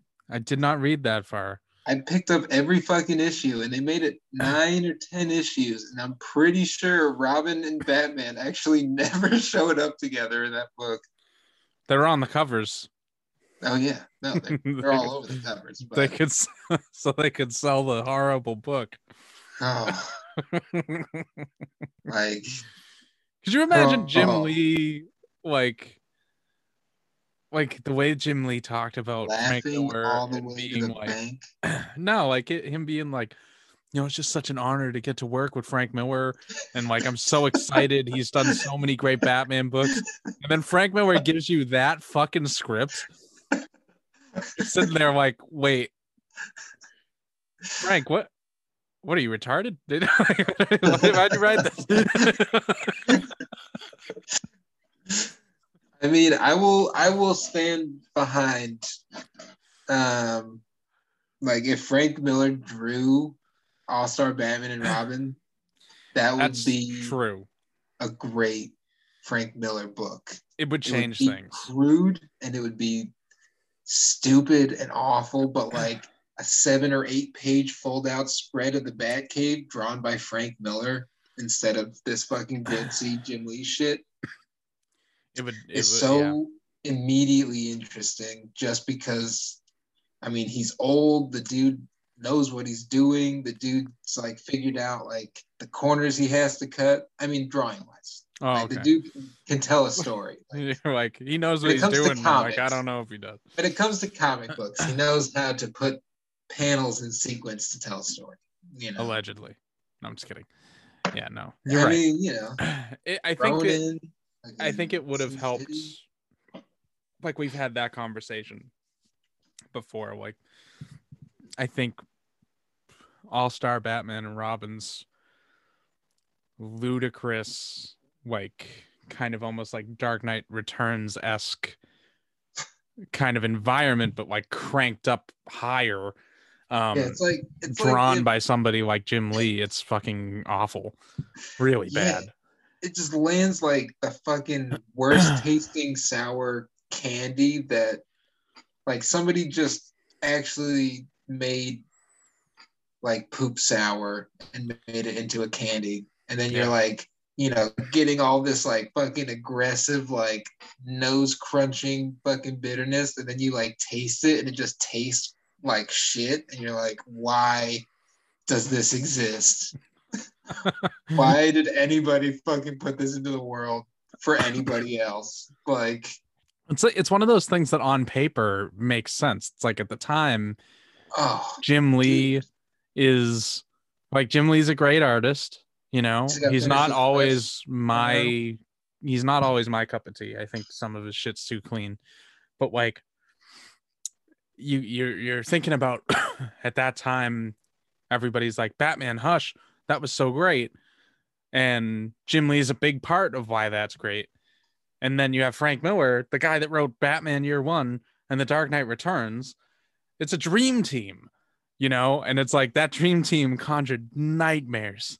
Like that's that's what happened. And they were coming out like they were like, I so vividly remember the release of like the All-Star line. Like I'm pretty sure it was when we were at Montserrat or like slightly. Yeah, it must have been at Montserrat. But I like was collecting Wizard for like the months leading up to that, and they were doing like peeks into like Frank Quitely's sketchbook for the Superman book, and they had like his weird S that was just like this kind of, it was more of a symbol that looked vaguely like an S than like a formal S, and he eventually had to switch it to the classic like Superman S. But like in those sample pages in those Wizards, you know, they show you just fucking great behind the scenes looks at, you know, Frank Quitely's sketchbook. There was some like Frank Miller sketchbook like doodles and stuff like that with like Jim Lee drawings like next to him. And they're like, yep, DC's about to put out this All-Star line.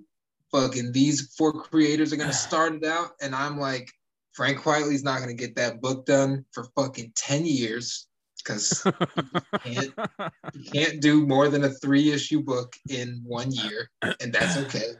Yep. And I was just like, that's never going to happen. And this Frank Miller and Jim Lee book is going to rock. It's going to fucking rock. And then it was just like, All-Star Superman #1 came out, and I was like, holy shit. Like, holy shit. I cannot wait for this next issue to come out in fucking 10 years. It's going to be amazing. 2 months later, it drops. And then issue 1 of All-Star Batman and Robin drops. And I'm like, oh, yeah. Here we go. I'm going to pick up my Batman variant, my Robin variant. I'm going to fucking read the shit out of one of them. And yeah, I get to like the 4-page fucking Vicky Vale undressing scene. And then like the cherry on top of like Batman on the last page. And I was just like, are you kidding me? Like, are you fucking kidding me? The second issue is going to be better. I know it. And then I pick it up and it's that. And it's just like downhill. And I've never had a harder kind of about face moment than when I was probably like 6 months in and All-Star Batman and Robin, I think 3 or 4 had been delayed for like 8 months or something like that. And All-Star Superman was just like coming out bi-monthly. And I was like, what the fuck? We have entered some weird, wormhole or something where Frank Quietly can like get enough drawing done that he's putting these books out or has had a big enough head start that he's able to do this. And I've never been more grateful for another book to exist, dude, than I was when those 2 came out. One is a classic and one is utter trash. It's fucking crazy. And it was all the initiative, the All-Star initiative on DC was to catch up to Marvel's Ultimate Universe, which was like their reboot, rebranding of a lot of their properties to introduce to modern audiences without the trappings of canon. And that was the plan. They were going to all-star up the DC universe to compete. And it was like, holy fucking shit. What a misfire. Like, you fucked up Batman. Like, how do you fuck up Batman? How did like these 2 fuck up Batman? Yeah. No, it's like, I mean, fucking crazy. I don't know. Jim Lee did like his best Frank Miller impression on a Bloodshot book back in the 90s when he first formed Image, and it's not great. He goes like a little like heavier handed with like the ink stuff, but it looks like a Jim Lee copy of like a Frank Miller homework assignment. And just like from there you should have been able to kind of ascertain that like it's a weird mix unless they're playing to each other's strengths. And like, I don't know, it's just such a lazy mashup. Like you can see corporate all over that fucking decision to like put those 2 together. It's like, yeah, Hush did gangbusters, Frank Miller does gangbusters, let's get these 2 dudes together, we're gonna do fucking gangbusters. And it's like, no, fuck you guys. These 2 dudes that have never should have like been in a room together to like collaborate. And like, that's why you pick teams that have like shown and proved, like Grant Morrison and Frank Quietly, to do these books, because I mean, proof is in the pudding. You like literally get Frank Miller's worst work on his probably second most revolutionary character behind like Daredevil. And Jim Lee, both doing what they do best, but together it's just fucking awful. And like, then you have Frank Quietly and Grant Morrison just like casually putting out probably the best Superman book we're ever gonna see. Yeah, there's a lot of like real bad decision making happening with All-Star Batman and Robin. The one that always jumps out to me is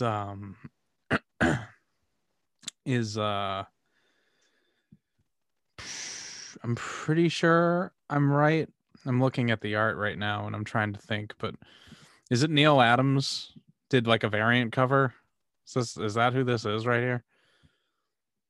That Neil Adams? It's fucking awful. Oh yeah. It is so fucking awful. Like, it's such a half-baked idea. God, that is insane. It is the worst fucking thing I've ever seen in my entire life. This guy's supposed to be the Joker. That's the Joker. So basically, all right, for people that are listening and have no idea what I'm talking about, you look up the variant cover for All-Star Batman and Robin, The Boy Wonder, number 8. Okay. And it's this variant cover from Neil Adams. And there's a guy that looks like Jerry Seinfeld. And it looks like he's holding the side of his head, but instead of it being a hand, it's like it morphs into Batman, like Batman's head, and then it's like supposed to be this weird, I think he's trying to do an optical illusion. Yeah, I think so too. And it just is like 2 superimposed images. I mean, I like hard. what it's doing to my eyes, but I hate the drawing itself. Oh, it fucking sucks, dude. Like, there's nothing there. There's nothing there. Like, yeah, I mean, Neil Adams has also probably been phoning it in whenever he's not on his own book for years. Dude, I saw him at a Comic-Con and he talked to me about how the world is getting bigger. Which is why the continents all split apart, is because the world is actually growing. And as he was talking to me about this insane theory, I was flipping through his sketches for sale and he had a headshot of Batman in profile, $1,200. Hey, he's Neil fucking Adams, dude. Yeah, I don't care who he is. You can fuck off with that. Bye-bye. I mean, he's like the Batman dude, kind of before Frank Miller. Yeah, and that's fine. That's fine. You're not going to convince me $1,200 for a Batman sketch. It's like it's literally, it was that big. It was like it was literally like a quarter of a piece of computer paper is what that Batman sketch was on. He just thinks he's Mobius, That's what I'm saying. And it's like, look, I wouldn't spend that money on anybody's Batman sketch, anybody's, Yeah, right. I mean, have you read any of his recent Batman stuff? Neil? No, it actually. Is off the fucking hook, dude. Like, is it good? No. So, like, Batman trying to solve the mystery of why the world's getting bigger? It's like 50 Batman. Some of them have guns. Some of them have giant bat wings, and they're fighting like robot dinosaurs on like a fucking bullet train. Like, excuse Batman me? Odyssey and Batman versus Ra's al Ghul have been like his 2 most recent, just totally fucking insane like Batman books. And as crazy as he probably is in real life, these books are just hilarious and terrible, but I'm glad they exist. When did these in the come mainstream? Out? Was this 2005? Odyssey? Long time ago. Odyssey, Odyssey. Yeah, Odyssey was when you were in school, I guess. It looks like a 2005 book. Yeah, it's crazy, dude. I just don't know how he's like getting away with doing a lot of the weird shit that he's doing in like these books, because I don't know. I've read a couple of random issues of Odyssey and I haven't been able to glean anything that's happening. But dude, his art looks terrible here. Like, holy shit. Well, he's doing all the like Neil Adams tropes. Is that Neil Adams? Yeah, that's right, Neil Adams. Just like old, It's like with a modern inker and colorist, his work looks like fucking dog shit. What the hell? Dude. Well, it's all the computer shading just like sucks on anything, dude. Yeah. It's his like 70s stuff with Denny O'Neil is like, that's where it's at, you know. Oh yeah. That stuff looks good. Well, that's like, probably a byproduct of like all the bad printing technology that they had. Much better. But much better. I mean, Also, all that almost all old coloring is superior to a lot of like modern stuff. Yeah. Yeah. I don't know. It's kind of weird seeing like a Batman costume with the blue. I'd be interested in that. Right. They should do something with that in the movies. Should give like Batman like the straight up fucking blue cape and cowl and gloves and shit.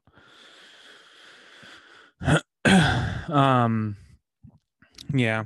So I'm trying to think if there's anything else that I really wanted to say about year one. I feel like the overall plot feels fine. It doesn't really go anywhere. It sort of just is like, oh yeah, like, and then this Gordon's family almost got kidnapped and killed and shit. It wraps up super quick at the end. Joker shows up. Yeah. It wraps up really quick, like they didn't know what to do with it. And it's a little bit odd. Well, they were probably starting to get numbers in for Dark Knight Returns or something. Mm-hmm. And we're just like, we got to get you on another book, like now. Yeah. What do you got? And they're like, well, I'll get Dave. He works with me a lot on Daredevil. We should collaborate. And you're probably right. All right, dude. You're probably right. I do like there's another team that shows and proves. They have a bunch of stuff together that's immaculate. Yeah. I like the action sequence where you have like Brandon and his SWAT guys coming to like take out Batman. That's great. And we've seen like versions of that adapted into modern movies, particularly in Batman Begins with like the calling the bats for cover. And it's a pretty good sequence. No, it's beautifully drawn, beautifully paced. Yep. It's like a good action sequence for how understated Mazzucchelli's artwork is. Yeah. Well, it feels very much like the types of movies that were being made in like the 70s and 80s. Like, it really does feel of that era. Yeah. It feels like cool. A Warriors, Yeah. Fuck yeah. Yeah. Yeah, it's a great tone for Batman, and I think it does a lot of good in like kind of establishing that setting in a more firm way. Yeah. I think Matt Reeves is doing it. I mean, just judging from like the cover of this book alone. Yeah. Like this printing. It's just like, oh, somebody has seen copies of, most copies of like year one are either like this or like just the head. Like the older ones with just like the head with the red background and like. Yeah. The red background and the black. Like, yeah, that is 100%. So, I think, I think the tone that Reeves is going for will be probably the closest to something like this or something like, the Warriors or something that we've seen. Yeah. Since maybe, Batman and Robin. 97. Yep. Yeah. Joel Schumacher. My visual inspiration for Batman and Robin was Frank Miller's Batman Year One, and beautiful art by David Mazzucchelli, whatever his name is. You ever see Joel Schumacher talk? Yeah, I think so. And sometimes he seems embarrassed. About Batman and Robin? Yeah. Oh, good. I mean, I love the interviews with like George Clooney and Arnold Schwarzenegger, and they're like, oh yeah, we destroyed it. We destroyed it. I saw an interview where somebody like apologizing or like yeah. we did a good job. Okay. No, we like apologizing. Somebody asked George Clooney if he had any advice for Ben Affleck, and he was just like, no, why would you ask me about advice about playing Batman? No, I don't have anything to tell. Like, no, I don't mess it up. This is my advice. Don't do what I did. Yeah, like yeah. But I don't know. Year One is like a classic Batman book, and it does a lot of good things like as firsts, It's just like the first kind of stab at an origin story, the first a really solid explanation as to why Batman needed to exist. First kind of like grounded, tangible, but still kind of pleasing, jaunt into sort of addressing Batman as like a quote unquote real figure. Yeah. That it stands the test of time. It's definitely, there are moments in it that it's like showing its age, but it's an old book, so guess it earned it. Exactly. Yeah. So I don't know. I think we're all set, huh? Yeah. So I'll start Batman and Robin next week. Issue 1 through 6. If when it comes down to us doing that, I'll make sure to kill myself before we have to actually do before I actually have to read it. Yeah, right. All right, guys. Well, if you made it this far, thank you for listening. You are troopers. Ba-ba-ba. Da, da, da.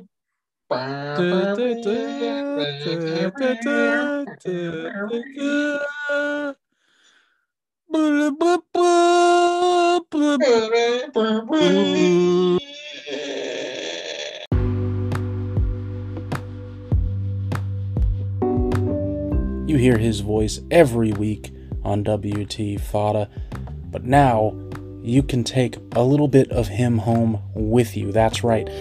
Simply go to linktr.ee/awe.comics and you'll find links to all of Mr. Ryan Alves' magnificent work. Everything from his bubblegum maelstroms to his mustache Batmans and beyond. Go check it out. Go pick yourself up a couple of books and support our resident anarchist.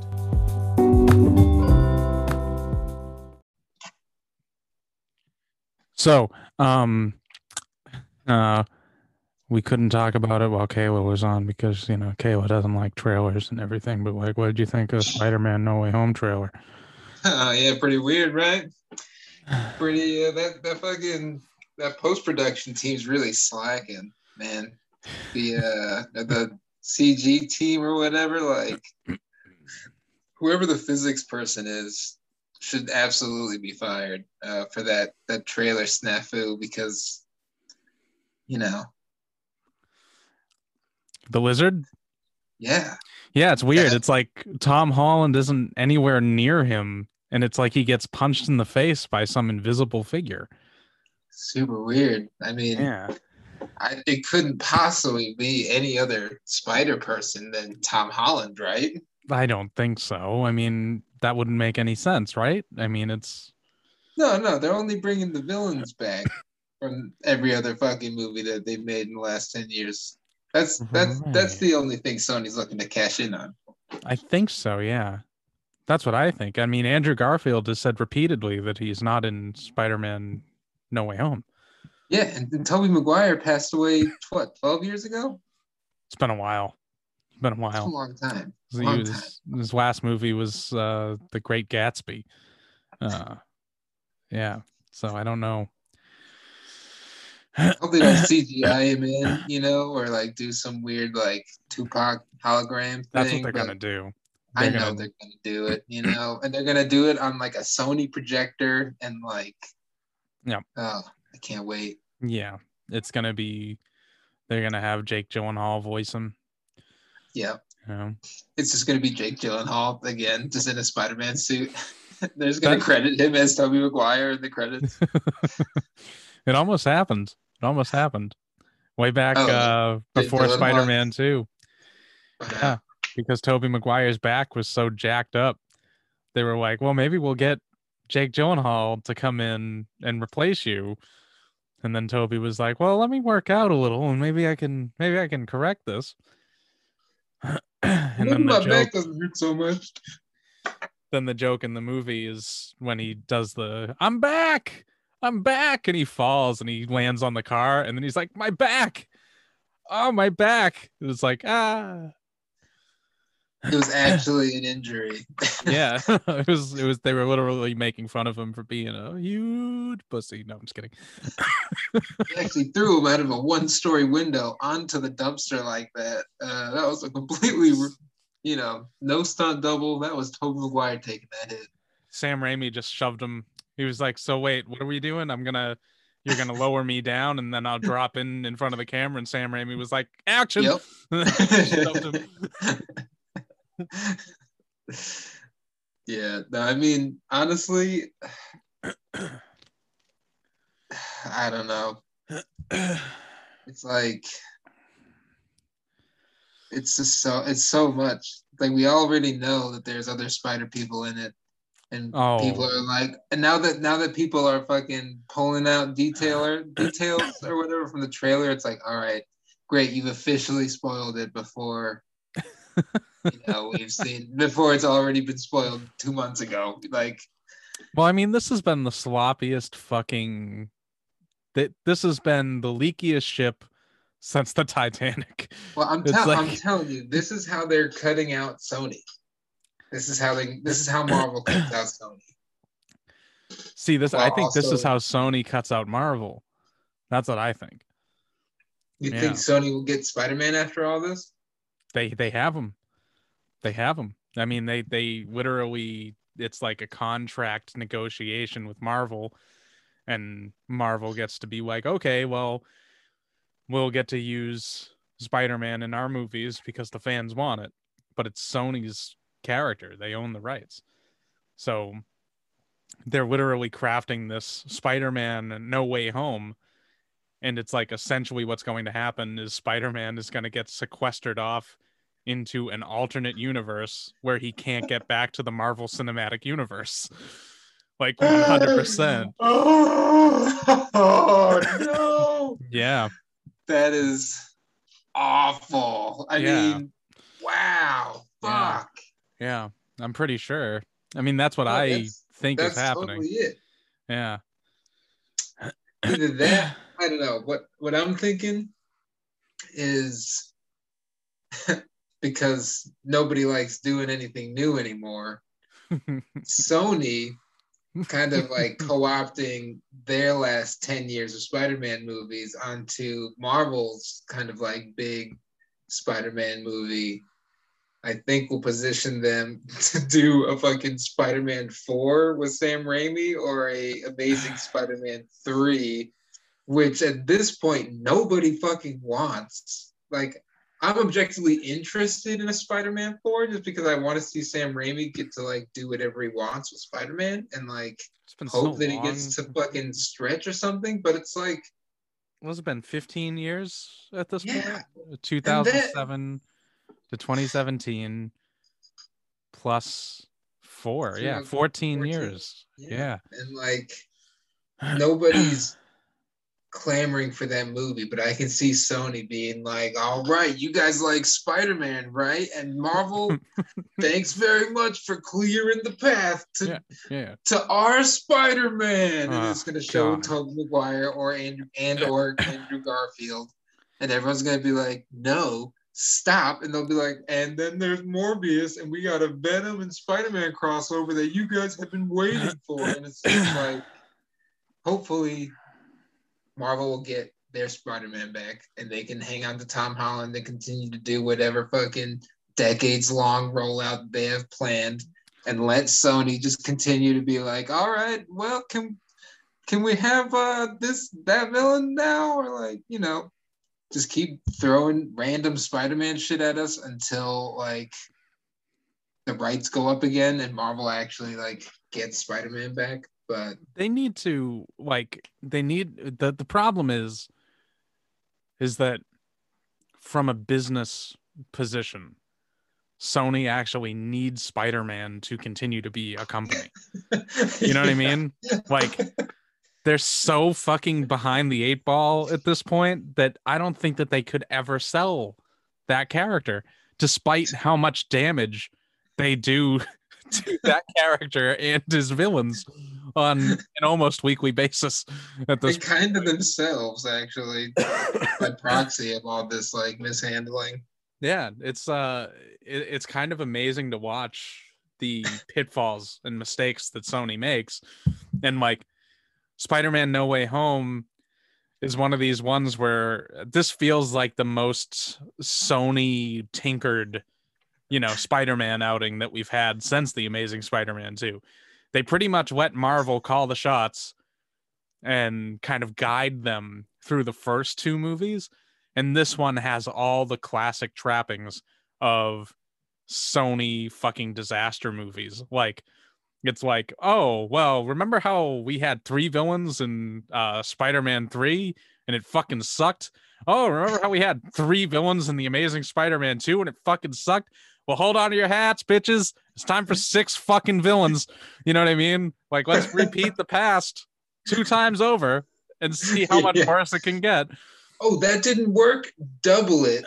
Yes. It'll work this time. Yeah, perfect.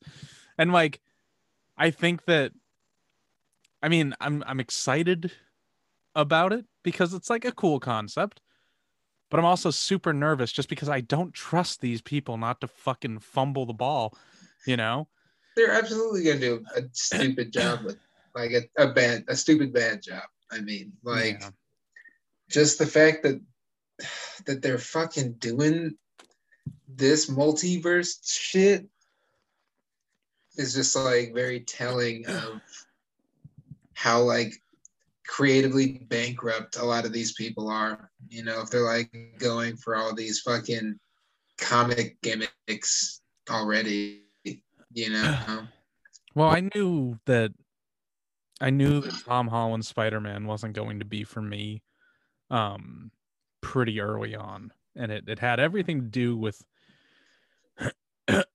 his relationship with Tony Stark, and the Tony Stark made the Spider-Man costume.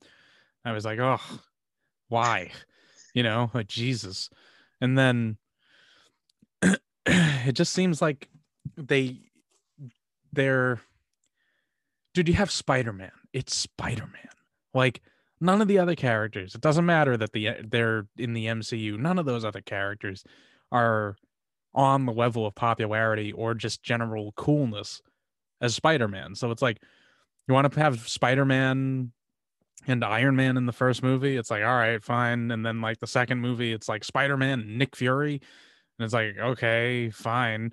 And then it's like Spider-Man and Doctor Strange. And I'm like, yeah, like, cool. But also, like, why do you guys think that Spider-Man needs those characters to like have a movie? Like, Spider-Man makes $1 billion just being Spider-Man. You know what I mean? So I don't really understand why it feels like they've been like hand holding him. I would like to have just a traditional Spider-Man movie at some point, and it feels like they're decidedly, they're decidedly a thing of the past at this point. Yeah, I mean, it's kind of the Batman pattern with less time behind it, slightly less time. Yeah. Or like less movies, I guess. Yeah. Because, he's been in the zeitgeist since the 60s or 70s or whatever with that cheesy live action television show and stuff. Yeah, that guy said he didn't get asked back. What? He's in his like late 70s and he's like, I really would have wanted to do it. And I'm like, what the fuck? Why is Nicholas Hammond not in Spider-Man No Way Home? What the fuck is going on here? I mean, hopefully he'll voice somebody in next Spider-Verse movie, because at least those guys know how to fucking do it. But true. Where's I going with that? Oh yeah, just like, I don't know, we're in the phase of Spider-Man popularity where, people are assuming, or like, I guess corporate is assuming to know what people want, and they're just putting out sort of like these weird regurgitated, slightly altered versions of like old, vaguely successful movies, but like cleaned up and like polished with like the hope that maybe they'll like it this time around. And I don't know. It's probably going to be another like 5 years before we just see like a flatly good Spider-Man movie that's just Spider-Man doing good Spider-Man shit without having to like be in the MCU. It really, it's like overwhelming, because he's not like them. Like he was never, and like the worst version of him is the version where he's like somehow involved with the Avengers. Like it's the worst version of Spider-Man is that version. Like I can't pay my fucking rent, and oh my god, I forgot MJ's birthday dinner, and my Aunt May fell down a flight of stairs and broke her fucking old hip. You know what I mean? Like I want that he's Spider-Man. Getting punched in the face by like Rhino and Electro, who are like robbing a bank or something. Yes, just the basic shit. Yeah, just the basic shit. And like that's one of the things that like I was not a fan of Iron Man being core to like developing the Spider-Man costume. Wasn't a fan of Spider-Man's costume having all this high tech bullshit in it, like augmented reality goggles. I wasn't a fan of Spider-Man's web shooters having all of these default settings, because I'm like, I want Peter Parker to be like, I developed a thing that shoots webs. And then it's like, I wonder what I can do with this. And then it's like little things. Like I remember in the first Sam Raimi Spider-Man, there's a point where you see him actually put his thumb over his wrist when he fires the web, and it causes it to spray out wider. And I'm like, that shit is dope. Like that's wicked cool. He has a thing that does one thing and he can manipulate it into doing other things, and that's really cool. That's how Spider-Man's supposed to be to me, is like kind of like scrappy, you know what I mean, and not so well prepared and scrappy, but like highly intelligent. Right. And able to be like, okay, like I'm fighting a character, like I'm fighting someone that is an electric man, I'm fighting Electro, and it's like, okay, I need to develop a suit that is rubberized, you know what I mean, like, and all of this stuff that he has to do just on his own and with his brain power on a budget. That's the shit that I like. And then the other part of it is the Peter Parker side of it, where I don't buy for a second that people in the MCU, like people at Peter Parker's school, actually think he's like a nerd and a loser. I don't buy it. He dresses cool. Oh yeah, like in the MCU. Yeah, he dresses cool. He looks at like he listens to good music. He has Flash Thompson as a bully, and it's like, really? like he calls you Penis Parker, and that's it. You know, I'm like, I want the Joe Manganiello bully that's like, I'm gonna break your face right now, you know? Like, I want Peter to have a shitty fucking life and still do the right thing. And I feel like Tom Holland doesn't suffer enough. They're starting to play more with it, and I felt it like in Far From Home. I felt like, okay, they're kind of putting him through his paces a little bit, you know, having him get betrayed, you know, by Mysterio and stuff, and like, you know, all of that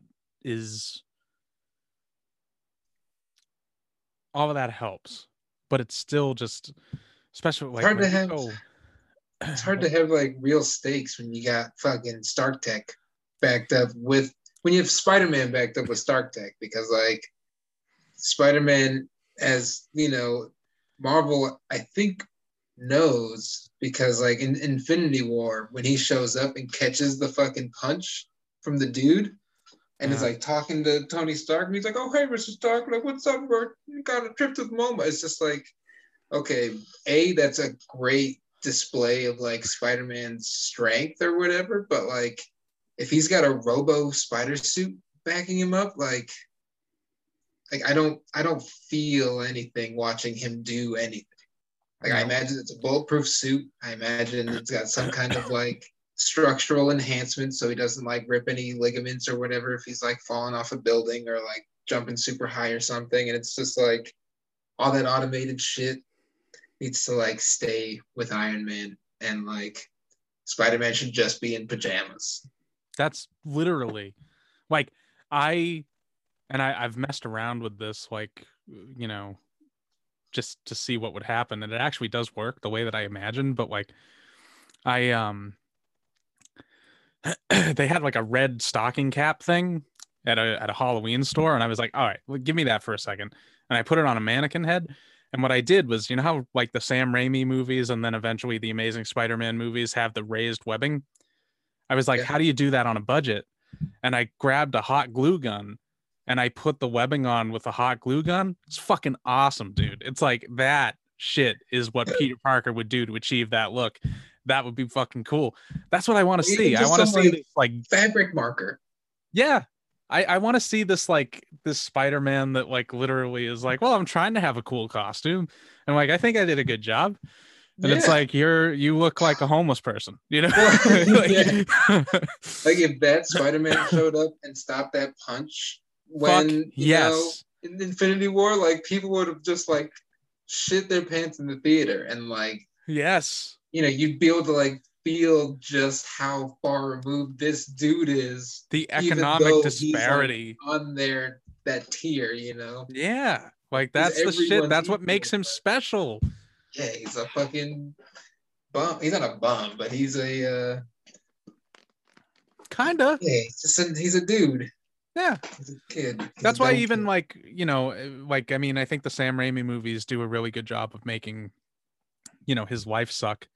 But that's one of the things that's kind of the missed opportunity there too, is that it's like, what a perfect fucking costume, you know? And it's like, I just want to see Spider-Man. Like I felt like the homemade suit that they have in the early parts of the MCU Spider-Man, and like, you know, it shows up at the end of Homecoming, shows up in that like Vision, like Mysterio illusion sequence in Far From Home. Like I just want that to be the actual suit. Like just keep him in that fucking thing, you know what I mean? Put webbing on it so it looks a little bit more like Spider-Man, but like I want him to look like a kid, you know? I want him to look like, oh, well, you know, great power, great responsibility, low budget, you know? Like that's, you know.